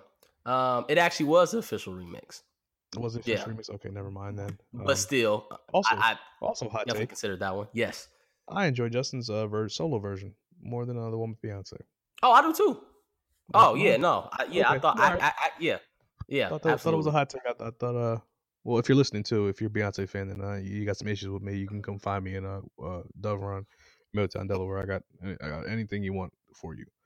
Um, Yeah, there you go. but yeah. So I was really trying to come up. This is come with a list the past 2 days, and I've been at work and I've been busy and distracted. Sure. Uh, Work, and, distracted. Yeah. yeah, and just focusing on other topics that we had Mm. lined up for the podcast. Wink, wink. Um, but yeah, so those are the ones I can think of off the top. With the most, with Uh, Wayne in his run being the most egregious thief. yes. That we've Absolutely. Straight up, jacking for beats. Trey Songs, but much better than Trey Songs. Yep. Oh, I I forgot Trey went on his little run. yeah. What were the anticipation tapes? Yeah, anticipation, swagger like songs, jacking for beats. Yeah, quite a few. Definitely Um, forgot about that. I have a good few songs on here because I actually put time and effort into crafting this podcast. Your brand specifically stipulates that you cannot. Oh So yeah. I understand. So I'm gonna start with a few honorable mentions before I get into the actual top five here. Hold on. Okay. So, one of my honorable mentions is it's not quite as much a stolen song as it just is damn nigga. Is Click, uh a song that originally belonged to Big Sean and was just a song with it was two Big Sean verses and a Kanye verse. And then Kanye was like, nope, this is not gonna work. We're gonna make this a long ass Kanye verse, a whole verse, and barely a Big Sean verse. And you forget the Big Sean was on it. Kanye's verse was incredible. Hov was right behind him, and Big Sean was just there. So I feel bad because that is not the first time in Big Sean's career that happened. It also happened on All Me. All Me was originally Big Sean's song. Did not know that. Yeah, Good thing it didn't end up that way. and even though Big Sean does have the most memorable verse on All Me He's got the most memorable 6 words. line. He's got the most memorable line. Ho, shut the fuck up. Fuck. Yeah, he's got the most best 6 words on that song. Yeah, we don't. That song does not go down in memory as being damn. That's Big Sean shit. No, you think about Drake and 2 Chainz, and then Big Sean just kind of rolls in at the end. Another one, as you mentioned, from Wayne's glory days, Lil Rollin'. Because a lot of people don't even know that song is actually Gunplay's. Shout out to another one of our patron saints of the podcast, Gunplay. I thought that was a Fab and G. That was Fab and Jeezy first. See, you thought it was Fab and Jeezy. No, that song was Gunplay's song.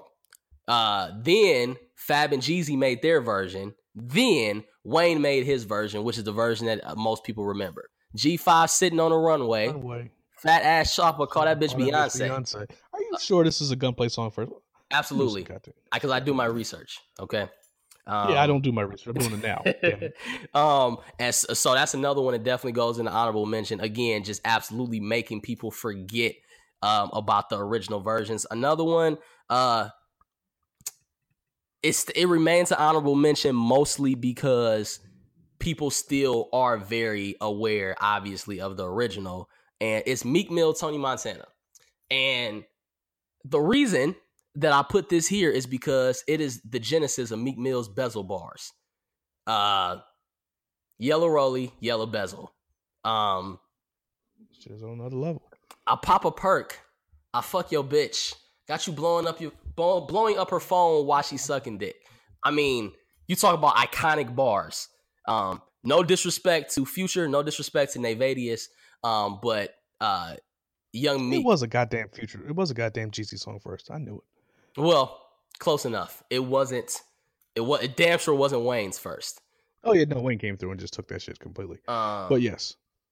So Tony Montana, Meek Mill, yeah, Robert Williams. Shout out to Nayvadius, but Meek did his goddamn thing. So as I move into my top five, my actual top five, number 5 is an interesting one because again, it doesn't make you forget about the original, but goddamn, when it dropped, it overshadowed it. Rick Ross and Wale's "Make It Rain" freestyle. If you remember this song, you remember this video in Magic City. Special video. It was special. Very special video. Okay. And Ross and Wale came with some of their most chauvinistic bars that we have ever heard from them. Let's go. Misogyny Gang 2018. We still here. What's up? I'm glad it's a different time, but this was a party anthem, strip club anthem. Hell of a fucking song, hell of an effort from Ross and Wale. Absolutely. My number 4, we already mentioned A Bill. We mentioned Drinks on Us, and another song kind of from that era that he absolutely jacked was Or Nah. I was gonna say Or Nah. I was gonna be my guess. Yes, a song that originally was just Ty Dolla $ign and Wiz Khalifa, I believe. And then Weeknd, hey guys, I'm here. I probably my favorite single Weeknd verse that he's ever put out, his Or Nah verse. Fire. He broke that shit down to the fullest. And since Ty Dolla $ign's not stupid, Ty Dolla $ign decided to put The Weeknd on the official remix after he heard his freestyle because he likes making money. Or Nah coming in number 4. Number 3. Is that a Mustard beat? Yes, it is. Yeah, Mustard should know the deal already. Number 3, a good one that I'm excited about. T-Wayne, Nasty Freestyle. Because this is another one that people didn't know that there was actually an original song to. The original Nasty. Holy shit, I completely forgot what this guy The original Nasty was made by a Negro named Bandit Gang Marco.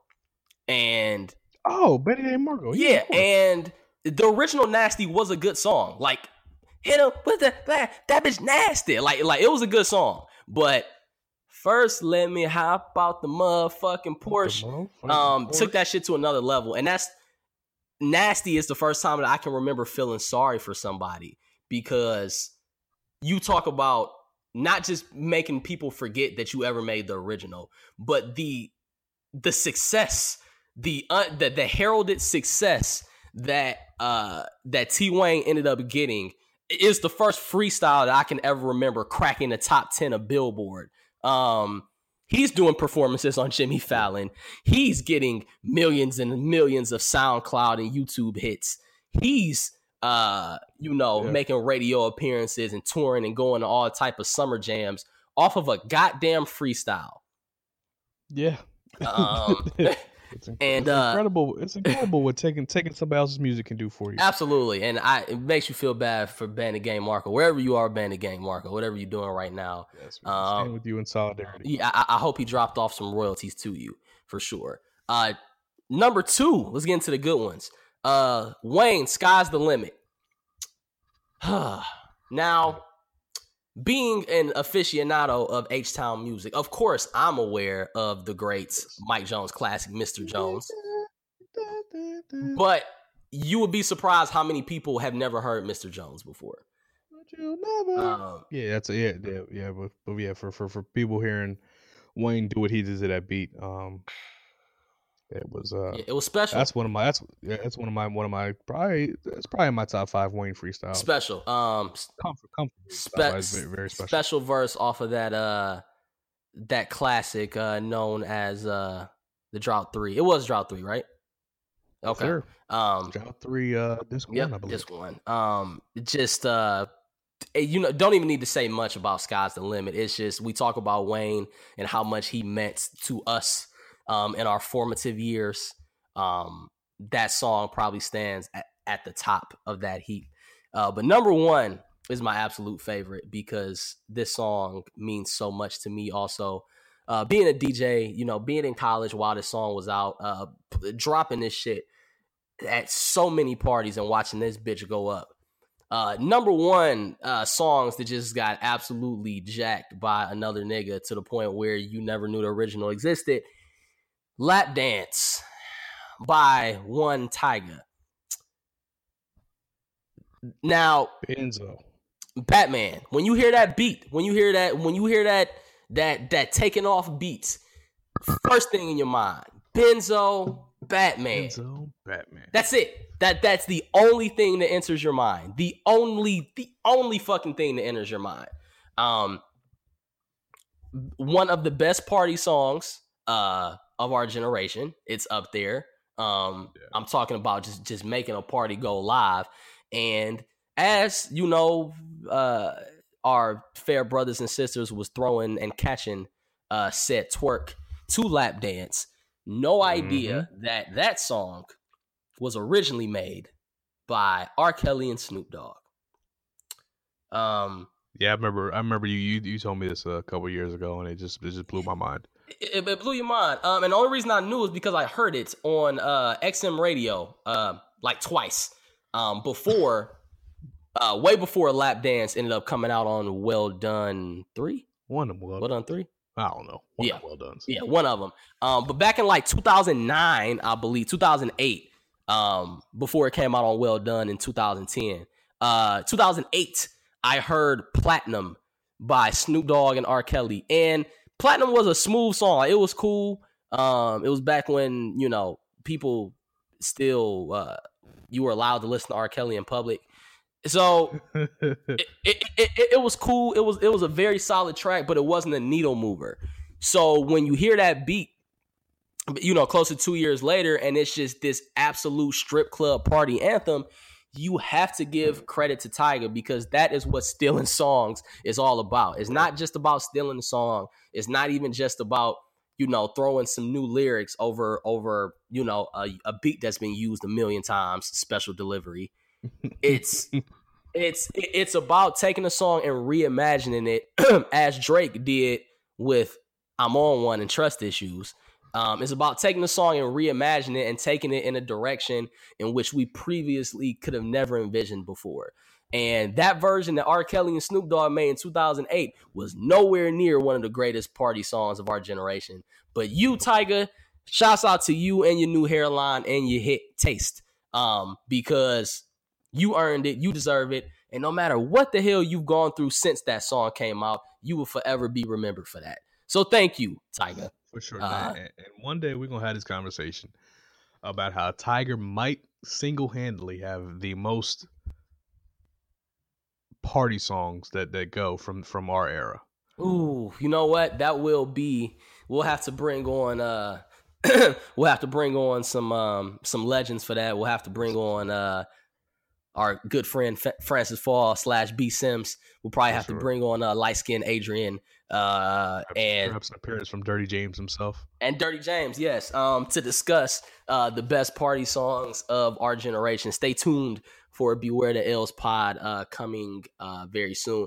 Real quick, before we get into our L's of the week, though, shout out to our light-skinned compadre, Adrian, because Adrian's still with me when a lot of other people weren't standing with me.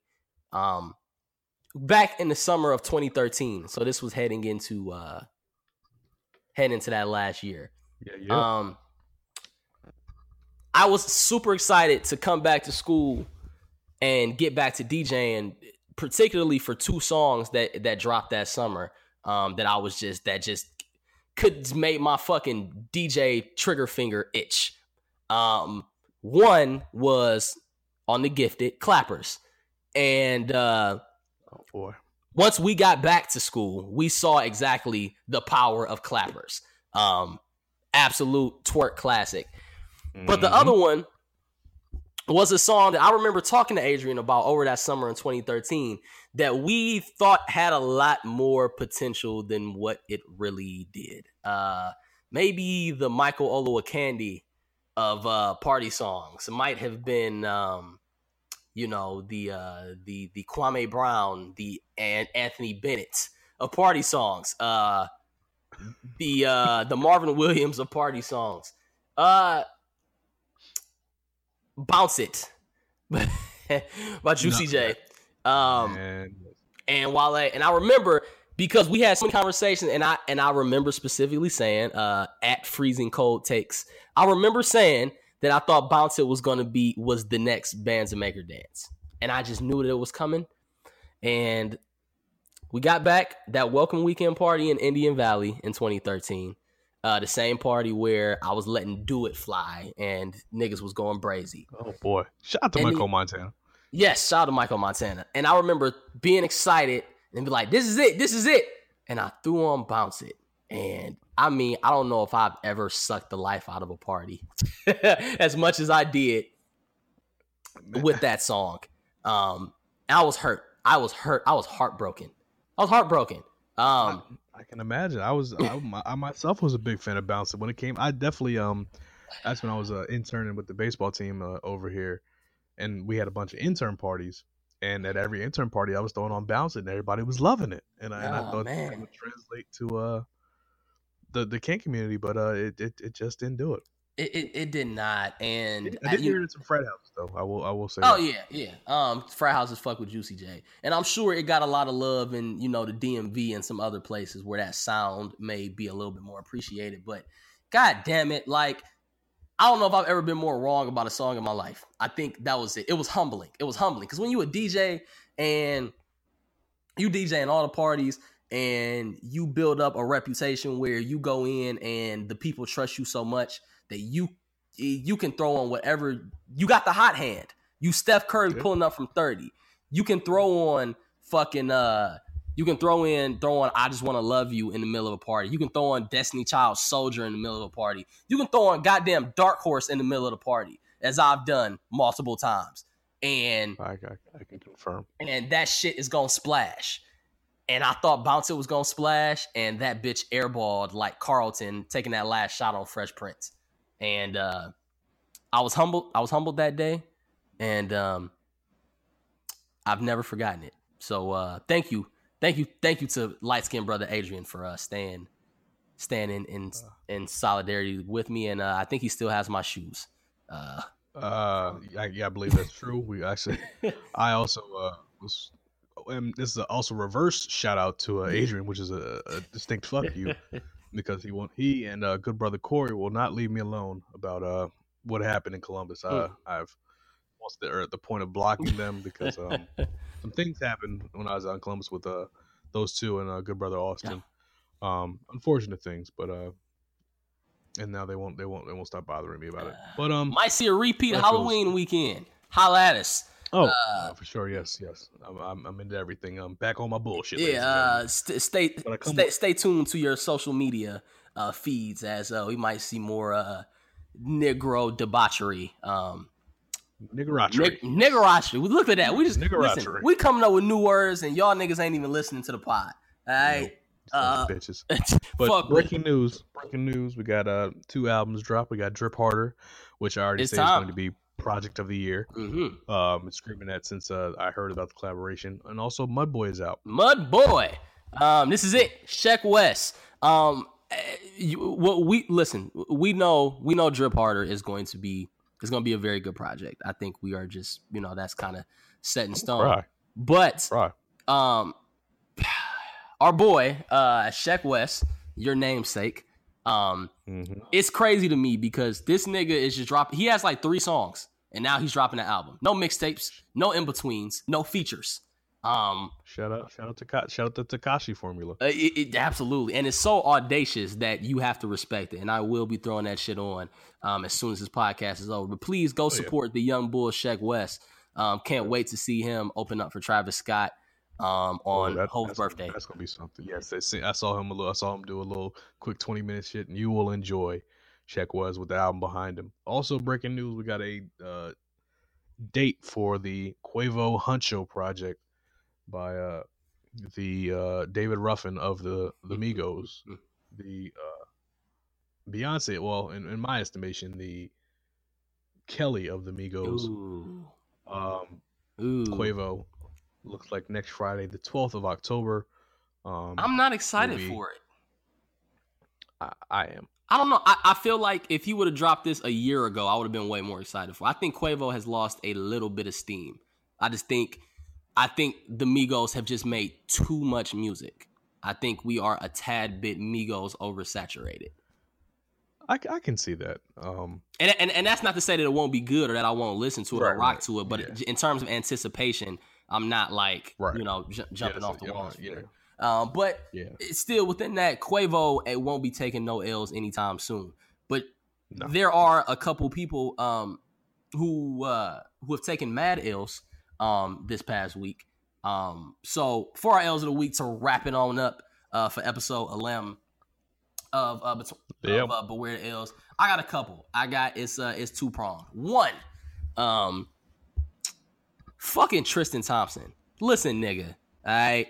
Oh boy. I'm gonna need you to bring your ass back down to earth. I know you think you're living your best life. You know, still going hard with the Kardashians. You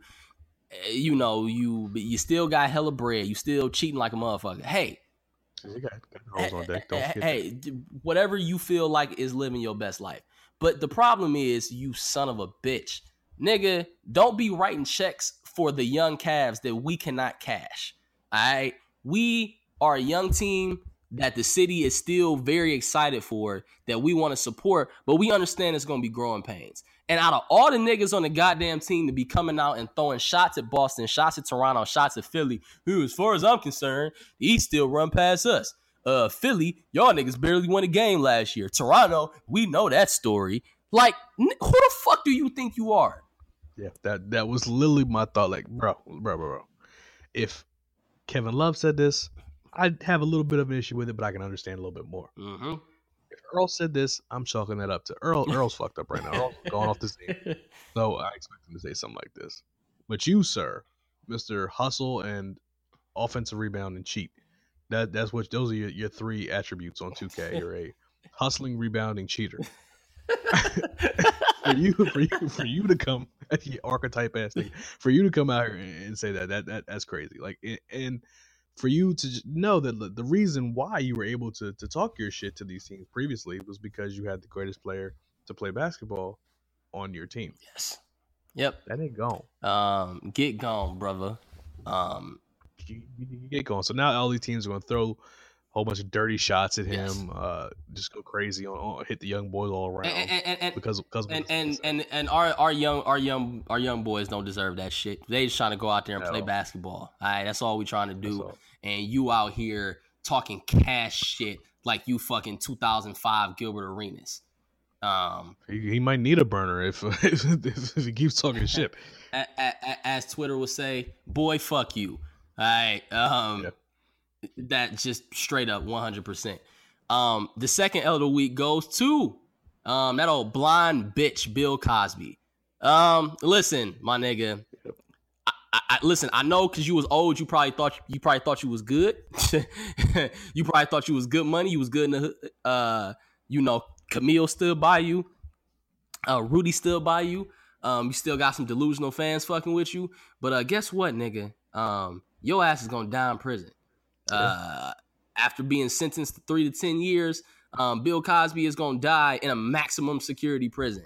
And you know what, man? Honestly, it disgusts me. It fucking disgusts me. I guess this is a 2-pronged L. Because a 3-pronged L. You need a special adapter to plug that bitch in. I don't know. That's some European shit right there. I don't know. We have those adapters in America. This doesn't just go to Bill Cosby. Who thought you was sweet, thought you was cool coming out of the courtroom, hitting your Kanye gold digger dances and yo hey. You thought it was all good, huh? You thought it was sweet, huh, nigga? Nah. Obviously, during the Me Too movement, the Me Too era, very low tolerance for that shit. Should have never been a tolerance for it to begin with, whatsoever. But especially during this time, nigga, you fucked up. You fucked up. And he's getting absolutely everything that he deserves. This is not, it wouldn't be okay if it was an isolated incident, but he is a serial fucking rapist. Period. That's it. Ain't no way around it. So fuck you. He's gonna die in prison and he deserves it. I am so tired of people always trying to find a way to discredit our women, to discredit women in general. I mean, we watched the Kavanaugh proceedings and hearings in which they've done everything that they can to be able to discredit Dr. Ford and her story. And they've done the same thing for Bill Cosby and everybody else because women get treated like fucking scum. It's just, it baffles me to know that this world literally can't run without them, to know how absolutely essential they are, and how much better they are than us at everything. I know I wouldn't be shit without the women in my life. Period. Point blank. It's It's just crazy to see that we are where we are in 2018 as an advanced society, and just a culture and country full of mostly logical people. How people can still act like this towards women and those coming forward with allegations and stuff like that. Like a lot of these, um, the vast majority, I would say. I mean, there are your few chances here and there where people are lying on the allegations, but I would say a good 90% of these allegations are true. You got to imagine how hard it is for women to come forward when situations like that happen, to know that when they see shit like this happen, that no one's going to believe them, or it's going to be extremely hard for them to even tell their side of the story for people to understand what they're going through. And it's incredible that we basically have to just go through this. They have to fight through this so much. Um, just to even be heard, and then to be discredited, to be shot down, to be mocked and laughed at, it's hurtful, man. It really makes me mad just to see that this is what our society's basically come to. Um, Very frustrating. yeah, yeah, yeah. I mean, you said it perfectly. And even people that you're close to and people that you consider friends, and to be able to sit around them and sometimes hear how absolutely ignorant they can be about a lot of these situations, to hit you with the, oh well, why didn't she come out and say something 30 years ago? Why, if you got raped, why wouldn't you say anything immediately? And even to hear shit like that from people who you're close to, and just be like, damn, nigga, like, you really don't get it. Not only do you not get it, you don't care. You know what I'm Right. saying? It's just the lack of empathy, Um, a lack of even wanting to understand what other people go through. Absolutely. And trying to, not only to try to speak on a situation that you have never experienced and don't know about, but then to try to have the audacity to try to tell these women how they're supposed to uh, express and work through this trauma. Oh well, if something happened, you should have said something immediately. Oh, okay. Then why don't you go get raped and then tell me how you respond to it? You get what I'm saying? Yeah, And it's it's just like, and it's disgusting. And my third L of the week goes to the Cosby apologists. To all the people that got the audacity to be sitting under pictures talking about, oh, I feel so bad for him. The media was out to get him, or he was trying to buy NBC. Fuck y'all. All right, fuck all y'all. Step the fuck up. I mean, like absolutely. If these are your mother's parents, mother's, aunts, cousins, sisters, girlfriends, daughters, you are not going to be sitting here defending Bill Cosby, talking about he was trying to buy NBC or he don't deserve this. If they were one of the many women that he drugged and raped, exactly you're not. exactly that's exactly that's what I try to tell people, man. Just imagine that you're looking at one of these one of these women who accused Dr. Cosby. Imagine that that's somebody you know. Imagine that's somebody you're close to, and what they say and how you would feel if they said that. And now translate that same feeling you would if somebody you're close to said that to the person who's actually saying that shit. Absolutely. And that's what But, makes misogyny and toxic masculinity and chauvinism so disgusting, because people find the way to actually dissociate. They actually are able to dissociate what women go through from the women that are close to them, even though there is a 1 in 4 chance that a woman close to them has experienced some type of sexual assault or some type of rape at some point in their lives, but they manage to make it so they do not give a goddamn about this happening to any other women other than somebody that they care about. And that is disgusting. And that shows yeah. a fucking all, lack of all humanity. all for a nigga that you like the TV show. Exactly. That's it. You going out your way. You say doing like cognitive dissonance just for a nigga made you laugh a few times. Like it's just ridiculous, man. This shit Yeah. it gets me like I don't know, man. And we laugh and joke about a lot of shit on this show, but domestic violence and sexual assaults is obviously is one of those things that we speak on quite often, because um it is something that we feel strongly about, and everybody should fucking feel strongly about it. Yeah, And there's a few things that just should be universal in understanding and feeling. Like domestic violence, we should all universally feel one way about that. sexual harassment, sexual assault, rape, all that shit, we should all universally feel one way about it. And the fact that it's not universal shows kind of how Facts. fucked up we are as a people. There is no wiggle room to it. There is no, oh well, he kind of sort of, I don't know. Ain't no fucking gray area. Nah, Listen, no gray this area. this this is where I stand, and I'm not gonna act like some people, especially in situations, and you know, you talk about black athletes and black college students and white girls. Oh, you see a lot of lying. It Oh, for happens sure. quite often, but I'm not gonna let those 3 or 4% of cases make me ignore the other 96. You get what I'm saying? Yeah, And I'm not going to use that as a rationalization for why I'm not going to care about somebody's life. And point blank, period. It's there is no gray area. Where I stand is yeah, if somebody has been sexually assaulted, if they have been raped, if they have been violated, listen, maybe those are one of the few times where I do feel like you're guilty until proven innocent. We don't fuck with that. We don't fuck with yeah, that. Like that exactly. at all. So for everybody who's still out there trying to discredit her, or not just Dr. Ford, but any woman, any trying to stick up for your boy, stick up for your frat brother, stick up for your boss, stick up for a nigga from a goddamn TV show. Everybody, and again, this ain't me preaching from a high horse. This ain't me saying, oh, I'm so much better than you. But no, because I'm a fucked up in a lot of ways myself. We are all trying to grow. We are all trying to progress. We are all trying to advance. And there are 15 million things that myself and Wesley can improve upon in our lives. But one thing that you don't have to tell me to do, that nobody has to teach me or explain to me, is how the fuck to care about somebody getting sexually assaulted. If that shit doesn't snap, if that doesn't click to you immediately, then you are truly fucked up.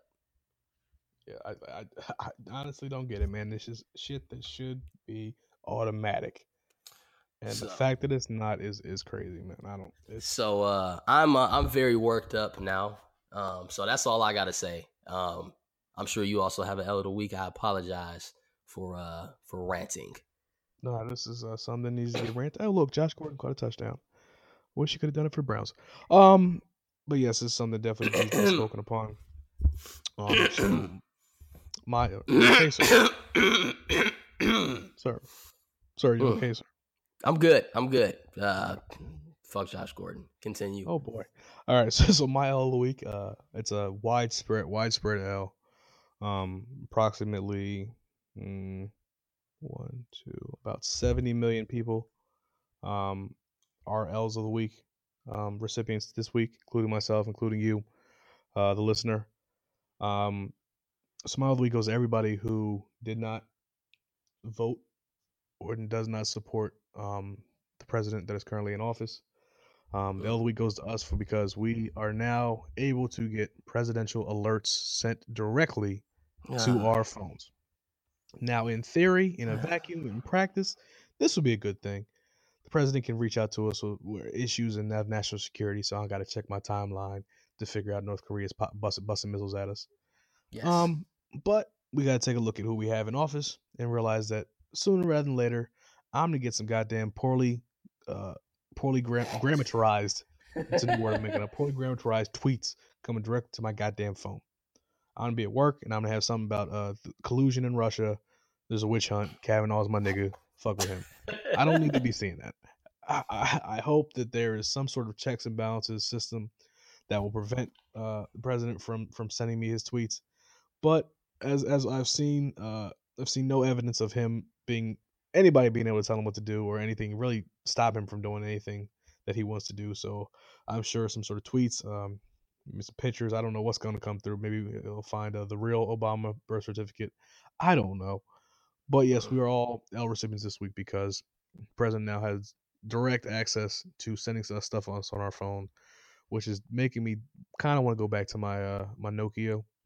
Oh, go ahead. Take it back. I'm thinking about it. Yes, going back to my Motorola Razor on these niggas. Shots to But Snake Game. Yes, yes, Snake Gang. But yeah, that was my other week. Is us. You can turn. There is a way you can turn your notifications off.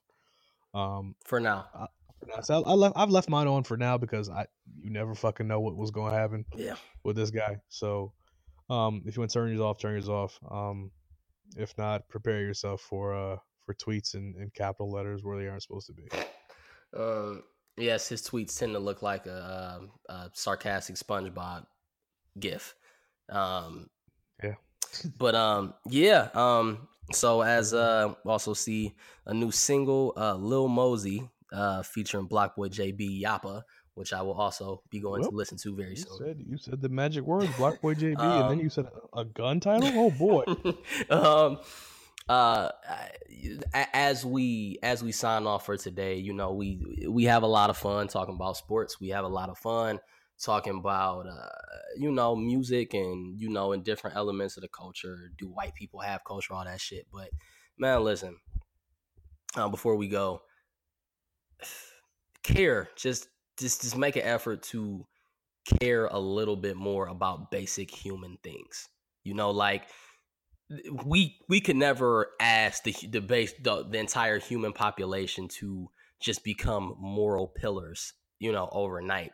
And honestly, that's never going to happen. There's always going to be good people and bad people, or you know, I'm not even really a good person and bad person type of guy. I'm more there are people who do fucked up shit and don't care, and there are people who try to do good by other people.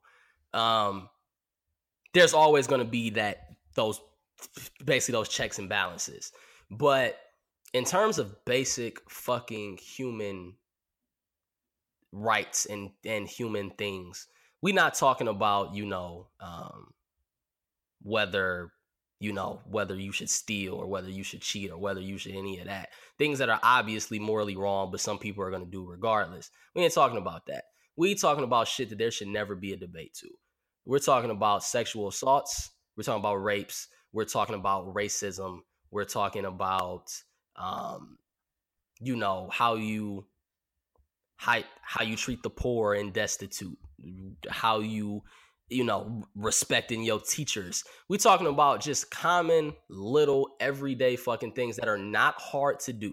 It is not hard to care about whether somebody gets raped or not, or to give them the voice and the support that they deserve. That shit's not hard. That's not hard. Not being fucking racist isn't hard. All right. And those things, those little fucking things, it's easy to go tell y'all to do it. Don't just do it. Make sure that the people around you do it. And don't tolerate when the people around you are doing that shit. Hold yourself and others accountable. Hold them accountable. Keep that same energy at all fucking times. And god damn, just give a fuck. Give a fuck about somebody. Give a fuck Yeah. about people. Give a fuck about somebody other than yourself. Or even better, give a fuck about somebody other than your mama. Because everybody loves their mama and treats their mama like gold. But listen, people's mamas, um, there are ain't shit mamas out there. There are people's mamas who are ain't shit people. There are people's mamas who have been in traumatic situations. There are people's mamas who have done a lot of shit they should have done, a lot of shit they shouldn't have done. So when I say that, I mean, don't look at shit through this bubble. Don't look at this shit in a vacuum through blinders. Understand that your mother is just as human as any other person on this planet. And keep the same energy that you keep with her as what you keep with other human beings. It sounds it's really simple. It's really fucking simple. And I think one thing I want to add to that is one thing we kind of stress on this show, on the podcast is growth. So if you're able, like, hold yourself accountable, recognize, hey, I haven't been the best person. I haven't been empathetic towards others. I haven't been able to view things the way they should be. Grow from that. Hold yourself accountable. Hold others accountable. That's going to help you grow from that and help grow other people around you. So this is what we really here preaching here is keeping that same energy in all situations and growing. Because no one's a perfect person, but we all can strive to be better people. So just try to be better every day through looking at situations around you and just react in the right fucking way. It's really not that hard. Not even close, man. Yeah. Um, But so this is a good ass discussion on the very end of this pod. I like it. yes. But to end it on a slightly upbeat note before we get out of here. Yes, sir. Speaking about new music, this whole second half, we got a new Takashi song called "Stupid" Oh, featuring. is that the one that sounds like it sounds like somebody who it sound like some Bobby Shmurda shit, don't it? It's my computers. Guess what? Hmm? "Stupid" featuring Bobby Shmurda. I pulled it up during your rant, and I was going to cry from the what you were saying, because what you were saying was very strong, and then I was going to cry because if you know anything about myself, Austin, if you know anything about us, I'm a black man first, and I'm a Bobby Shmurda fan second. Absolutely. Period. That's how this shit goes. I think it's bad that I actually just teared up. Like I'm not even joking. Like Oh no, I definitely like choked up. I felt a little apple in my throat. I thought, like, I haven't felt this feeling in a while, but hopefully if it's a new Bobby verse, I might not go to work tomorrow. I took off the other day. I might not go to work tomorrow. Listen, Bobby, just know we waiting on you when you get out, dog. All right, listen, Bobby Rowdy, please, you are the first guest we want to have. Anybody else who I invite on the show, fuck you. You don't matter. Absolutely. Wow. God is good, ain't he? Ain't he? All the time. All the time. So all the time, God is good. So we gonna sign out, man, and let y'all live your best God-fearing, God-induced lives through God's grace, as the same grace that we are experiencing right now as we will experience new Bobby Shmurda for the first time in almost 5 years. So hey, we love y'all, all right? Fuck with us. Well, we love y'all unless you are an apologist to rapist and racist. Then in that case, fuck you.